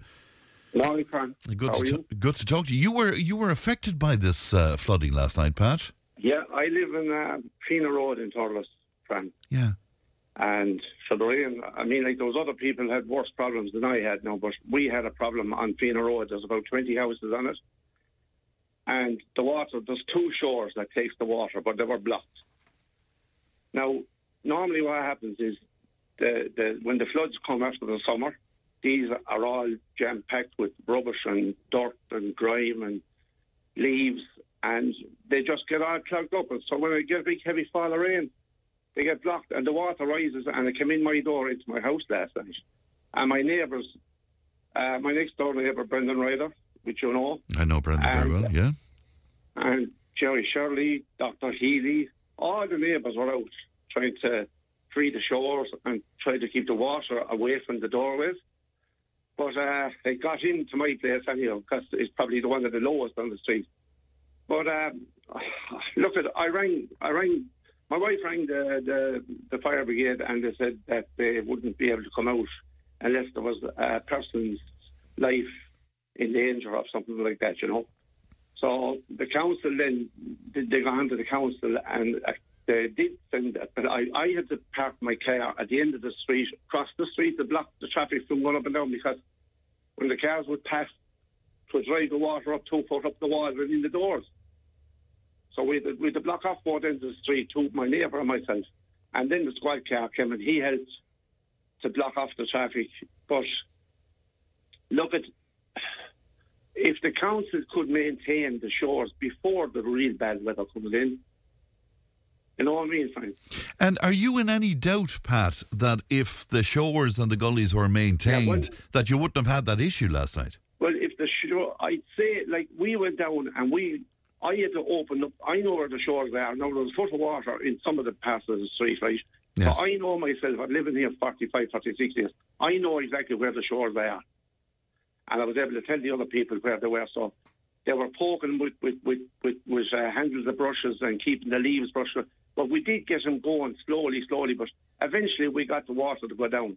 But they did send up one council worker. He came up with a shovel, the poor chap, you know. That's all he carried with him, was a shovel. And I don't know what he was going to do with the shovel, but he lifted one of the lids off of the drain part, the big heavy cast iron.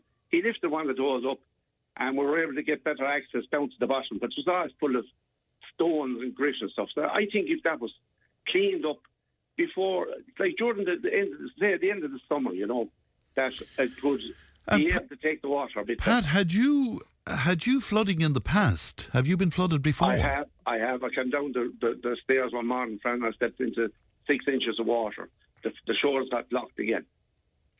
And that was what. Now, last night, my wife was down on her knees in the kitchen here and in the hall for 3.5 hours, mopping up water. Now, we did control it with bags of stuff I got out of Jim's stationery across the road. Yes. But I did kind of slow it down from coming in the door. So there was no real damage done. Just look at friend again. We had it all sorted out, and with the water gone off of the street, I come in. I was absolutely shit. I was stoned. I was soaked to the skin. I didn't even get a chance to put on a pair of Wellington. I was in my good clothes. I was up to my knees in water. I came in to have a shower.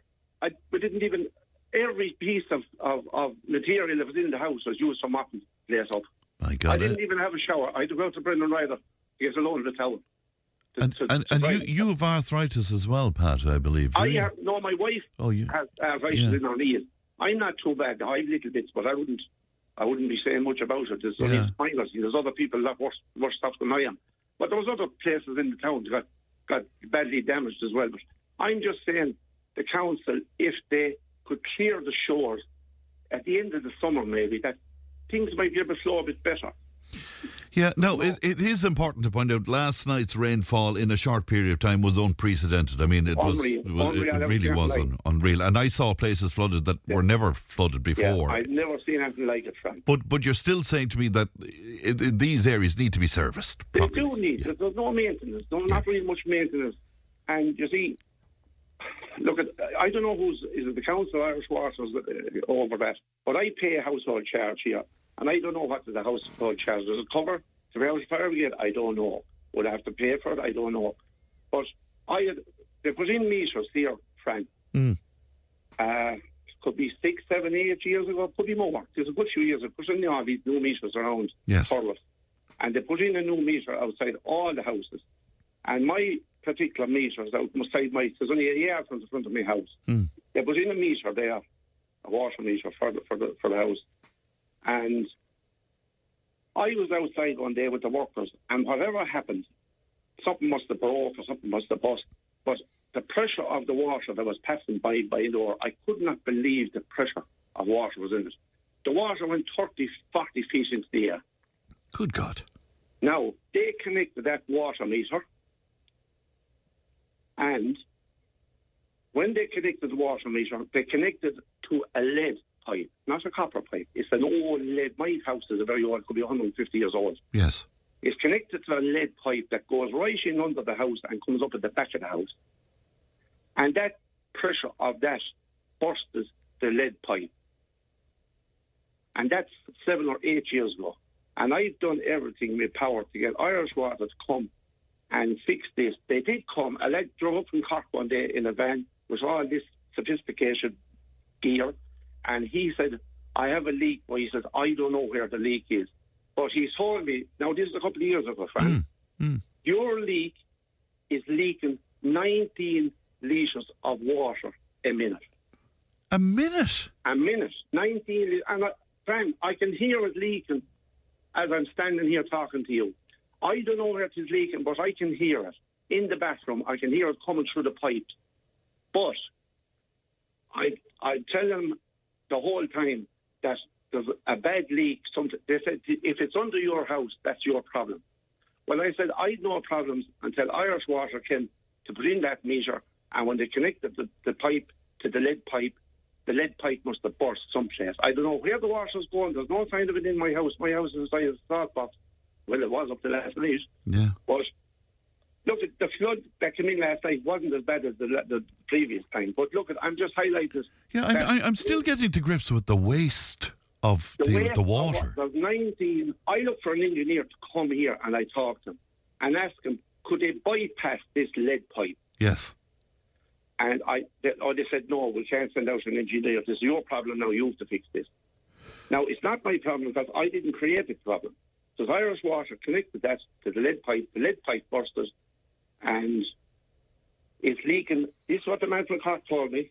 He's working for Irish Water. He says there's a leak of 19 litres a minute. And that's going back 7, 8 or 9 years ago. That's leaking that much water. And that's still leaking to this day, Pat? Leaking to this minute.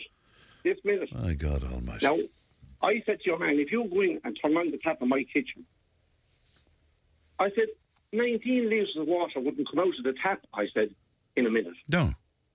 That's an outrageous amount of waste of water. outrageous. And they're blaming me for this, Fran, which I don't want Irish Water blaming me for, because they put in that meter, they burst the lead pipe.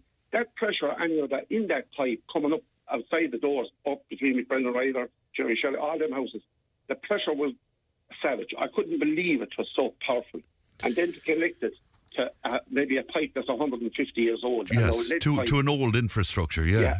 And it busted the pipe someplace underneath the ground, and there must be But Pat, what did they expect was going to happen? I mean, I don't know. Anybody could have told them that was going to happen. But sure, look, you're on the radio a long time, Irish Water. Look, I'd love to be able to give them a clap in the back and say, well done, you've done a great job there. But they didn't for me here. They probably, they do good work, they do bad work, but this one I think it needs to be seen to, because that's an outrageous amount of waste of water. All right, before I let you go, Pat, can I ask you, is your house insurance affected by flooding? Well, the last time it happened, no, my house insurance won't be affected today, because there's no, Fran, you walk in my door, there's 2 steps down into my house from the footpath, right? So if any water comes up to the level of my door and comes in, that's it. Won't be long filling. Yeah. But the last time it happened, the amount, there was no damage done last night. There's no inconvenience of it. That the mess, cleaning up the whole, it's just, look, if those shores were maintained more often, this might not happen. That's all I'm saying. And that's small work. You know, it's not a big job. Lift the lids off of those things, and they have massive trucks now for sucking out all this dirt, and they have the way of doing it, you know what I mean? And even Dr. Healy across the road, he was out to play with him, and he came out in his Wellingtons and his shovels and his brush, and he kept at the drain at his side of the road, and he got it going, and all the water did leave after about an hour and a half, 2 hours, you know. But do you know the amazing thing, and I didn't realise this until Jim Ryan told me earlier on, is the fact, and you discovered it on the phone, that the fire brigade can't come out to you. Even though I rang him a few years ago with another bad night of rain, and the shores got blocked. And I rang him again, and they said, no, we can't, we don't do floods. That's the answer I got over the phone. So I rang Ronan's then to see would they have a pump. But they told me that I've all the floors all tiled, the whole place is tiled, and that's what made a difference, I'd say, if there was timber floors and stuff like that. You were done, or carpets or something like that. Yeah. Pat, we wish you well, and give my best to my friend Brendan next door to you. I will, of course. Great to talk to you, Pat. Thanks, Fran. Great contribution. Bye-bye. Thank you, and look after yourself. Bye-bye, and that's Pat in Thurles today, 1800 938 007. Now, Thomas Conway was on with us today, of course, talking about global issues, but last week when he was speaking to us, he spoke about a country I wasn't aware of at all, an African country called Burkina Faso. And we discovered that one of our listeners worked, in fact, in Burkina Faso some time ago, and that's Connor, who joins me now. Connor, good morning to you. Good morning, Fran. And really good to talk to you today, Connor. We were fascinated with the notion that you were out there in this obscure kind of African country. What were you doing there? I've actually been working as an expat in the mining industry for a couple of years, and my last adventure took me to Burkina Faso. And mining what? Previously, I worked on a copper and cobalt mine, and in Burkina Faso, it was actually on a gold mine. Wow, it all sounds very exotic and exciting indeed. Since the beginning of the year, there's been 2 coups. You were there during the January one, I believe. Yes, I was actually on the mine site in January when the first coup happened. It was there had been rumours for a few months about it coming, but there was no real certainty as to what was actually going to come. And it was as most of these coup d'états, they come probably when you least expect it, and probably always was a little bit different than what had been rumoured. So it was a bit of a surprise when it came in January. And how did it manifest itself? I mean, what did you see on the ground when the military staged this coup d'état? To be fair, it was a fairly it was dramatized in a way because they seized power of the TV stations and the national media, and then they had the president arrested and taken into custody. But there was no real change day to day in terms of life in Ouagadougou, the capital, or travel.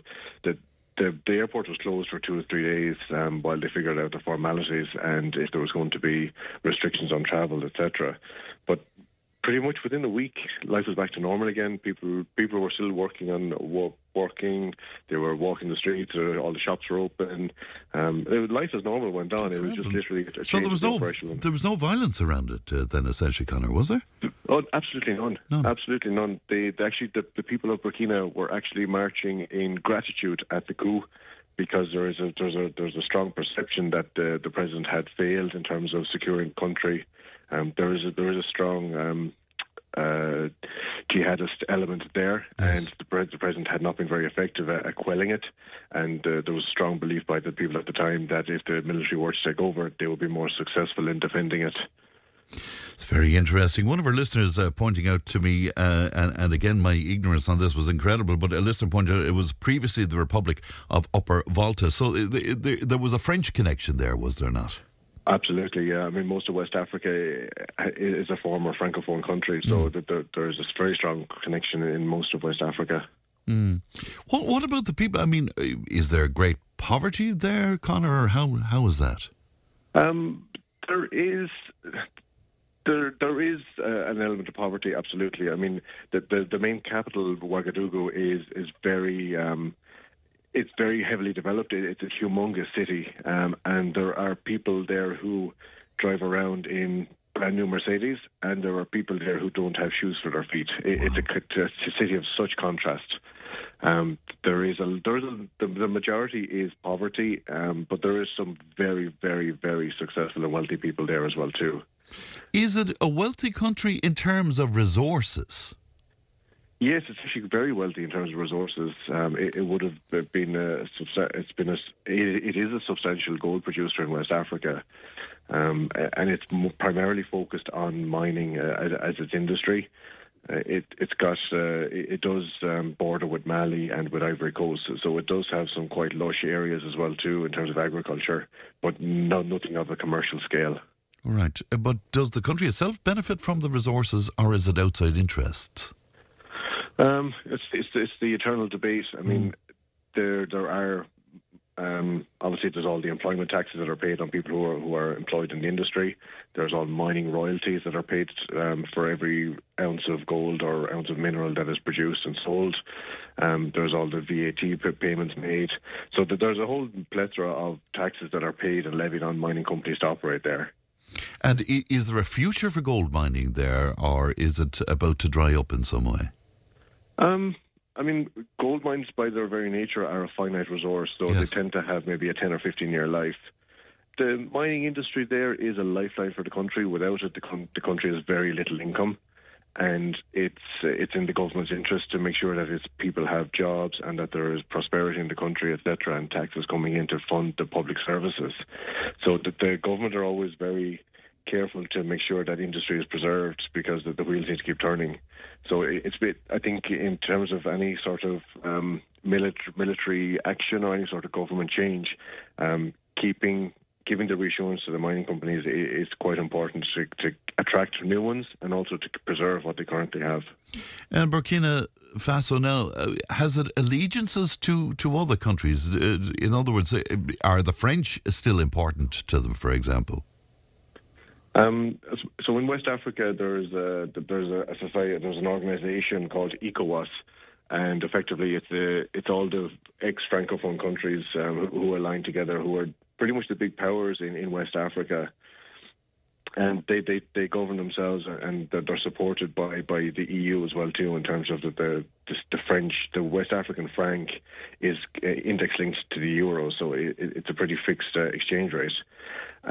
But in terms of the French influence, the French relationship with West Africa would be deemed as strained, and there would be a lot of anti-French sentiment in West African countries. They would be blaming France for creating or allowing this issue of Islamist jihadists to create uncertainty in the country, so that the French can stay present in the country and have control, etc., and control the armies. So there's an element of skepticism, paranoia, when they see French, and so you would see countries like Mali who effectively told the French to leave the country immediately, and that's why they've moved more now to a UN-based MINUSMA force and Wagner. It's all so cynical, isn't it? Well, I know that Islamic terrorism is becoming a big issue in African countries, isn't it?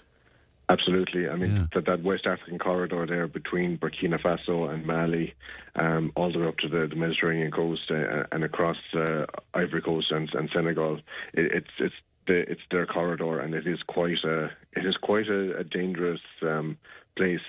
It's kind of surreal. I mean, it's not like we would compare it to the troubles here in Ireland, and we speak about terrorism, where it started off with a cause.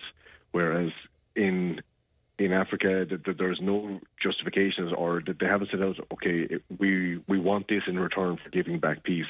That there's none of that. It's literally just terrorists causing terror on the streets and in people's homes and on the roads. So it's a very hard one to try and get your head around in terms of, well, why is someone on this path? I'm sure it is indeed. There's something about Africa, though. Many people that I've spoken to that have spent time in Africa, it gets in on you in some way. Was that the case with you, Conor?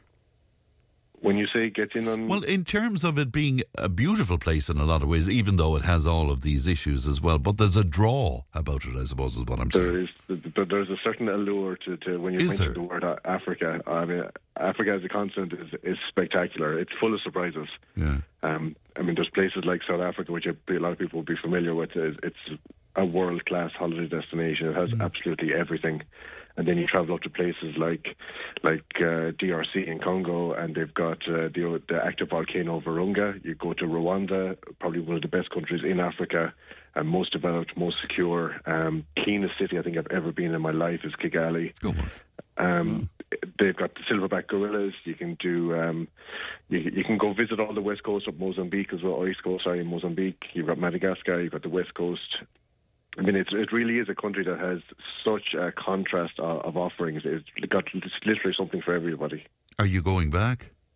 Absolutely. I currently work. I still work in Africa, so I work on rotation. Right. So I'm going back now again in 3 weeks. And will you go back to Burkina Faso or somewhere else? Ivory Coast. Ivory Coast. All right. Yes. It all sounds so romantic and wonderful, doesn't it? Conor, it was really lovely to talk. I really enjoyed that. Thank you so much for coming on with me, Conor. Thanks, Fran. Thank you, and bye-bye to you now. That's Conor speaking to us there. It's amazing that our listeners are so varied and have done so many things, have been so many places. It's great. We'll take a break and we'll be right back. Join the conversation in Tipperary. Contact us through Facebook, Twitter, or email tiptoday@tipfm.com. Tip Today with Fran Curry. With Slattery's Garage, Puckane. You can't beat experience. With over 50 years maintaining Peugeot cars and vans, we like to call ourselves the experts. Call Slattery's Garage for a free vehicle health check today. 067 24111 or slatterysgarage.ie. If it matters to you, it matters to us. Call Tip Today on 1-800-938-007.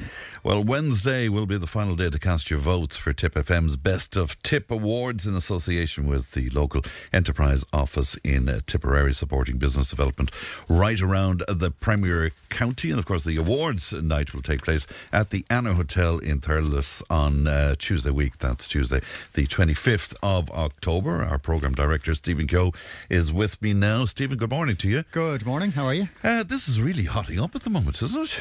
It's such a great amount of interest online on social media in particular. I love all the campaigns which have been launched. Everyone is sharing and asking and pleading and vote for us in the Best of Tip Awards. Please, just give us one vote, and you can only vote once, of course, as well. So a lot of people are then like sharing it to other people who maybe aren't even in the county or possibly not even in the country as well. Did you think it was going to take off like this? I kind of hoped it would, but it's exceeded our expectations in that regard. And the numbers, it's like there's over 100,000 votes at this stage. Yeah. So, you know, it's incredibly tight as well. Even with the volume of voting, there's a lot of the categories. Now, we've had a sneak peek without totally counting down and calculating with 2 days to go.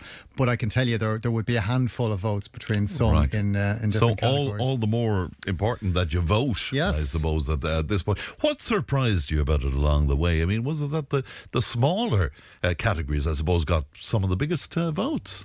The smallest categories? How do you mean? The smaller ones, I suppose, like your breakfast rolls. Like your breakfast rolls, yeah. You know. Yeah. Well, I mean, they're not necessarily small. I mean, they're delis. I suppose, I mean, like we all pop in for a breakfast roll when you think about it. Yeah. You know, you'd have a lot more breakfast rolls in a year than you would hairdos. Unless you're Fran Curry, of course. I was going to say speak for yourself on that, but there you go, yeah. So people can still vote, and they have until Wednesday. Wednesday at 6 o'clock. We have to cut it off at 6 o'clock on Wednesday. They'll all be counted at that point. And then on Tuesday, tomorrow week, at the Anner, we will be announcing the winners. One by one, they'll be announced. They'll be brought on stage. Each of the nominees has been invited at this stage. So there'll be up to three people, representing each of the nominees, and the winners will be announced, and I believe the MCs on the night will be none other than Andrew Luby and Fran Curry. At huge cost, by the way. It's just I haven't seen the invoice yet, but I believe you'll see the invoice. Oh, you definitely will. The local hero aspect of this is one that certainly took off as well, Stephen. What can you tell me about that? I can tell you nothing, I'm afraid. I can't really, because I don't want to reveal. Now, we've had loads of different people nominated, and each would have been a worthy winner. Can I just say that straight off? But we are going to surprise the winner beforehand. Mm-hmm. Say no more about that. The winner will be surprised with the news, and then they will be, hopefully, if they're available, to pick up their award on Tuesday night, tomorrow week. Okay. This is, I mean, as well as being a bit of crack and mighty fun and all of that, it's very important for local businesses, isn't it? Because, I mean, you know, it's a difficult time for them. A lot of people have been commenting on that and saying how great an initiative it is, and especially in these times, and we all need to shop local, to support local. It's as probably as crucial as ever.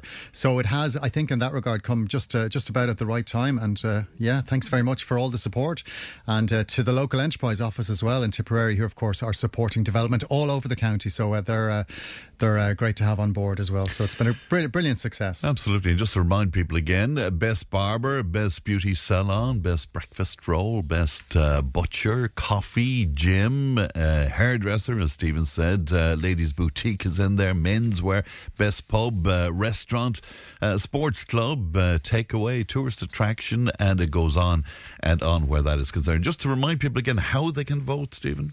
You go onto our website, tipfm.com, and you're given the option to vote there. There's 14 categories. You don't vote for local hero. We've already sorted that out. And if you voted already, it'll say, no, you can't do that again. So you can, as I say, only do it once. But if you voted and maybe your auntie down the road hasn't voted, you could get in touch. Talk to your auntie. Yeah, just try and get her to vote. You mentioned the sports club. That's really close. Is it? The boxing club, Clonmel Boxing Club, Drummond Inch GAA, Kilfeacle and District, the Rugby Club, Moyle Rovers GAA, and the Nina Lawn Tennis Club. There's only a couple of votes between them there. So. Yeah, great rivals in all sorts of ways. All right, Stephen, thanks very much indeed for that. Stephen on the way, of course, with the time tunnel as well. Just before I go, can I refer back to some of what we've been chatting about this morning? Somebody saying, what about the future of water workers currently with the local authority who got no vote, and they're now being faced with their jobs being taken over by Irish Water. If they transfer to Irish Water, which is a private company, they will lose their public, well, it's not a private company, but anyway, they will lose their public service status, pensions, etc. If the water services goes from the county council, it will have major effect on workers, but also on every member of the public going forward. Well, you know, workers have a choice where that is concerned, and Irish Water is not a private entity. And we're told that it won't be either. Lots of stuff in on the OPW, lots of stuff in about Templemore, and I promise you we'll go back to all of that tomorrow on the show. In the meantime, Emma produced, Ali looks after her content, and as I say, Stephen is on the way. I'll talk to you tomorrow. Bye-bye now. Tip Today with Fran Curry. With Slattery's Garage, Puckane. You can't beat experience. With over 50 years maintaining Peugeot cars and vans, we like to call ourselves the experts. Call Slattery's Garage for a free vehicle health check today. 067 24111 or slatterysgarage.ie.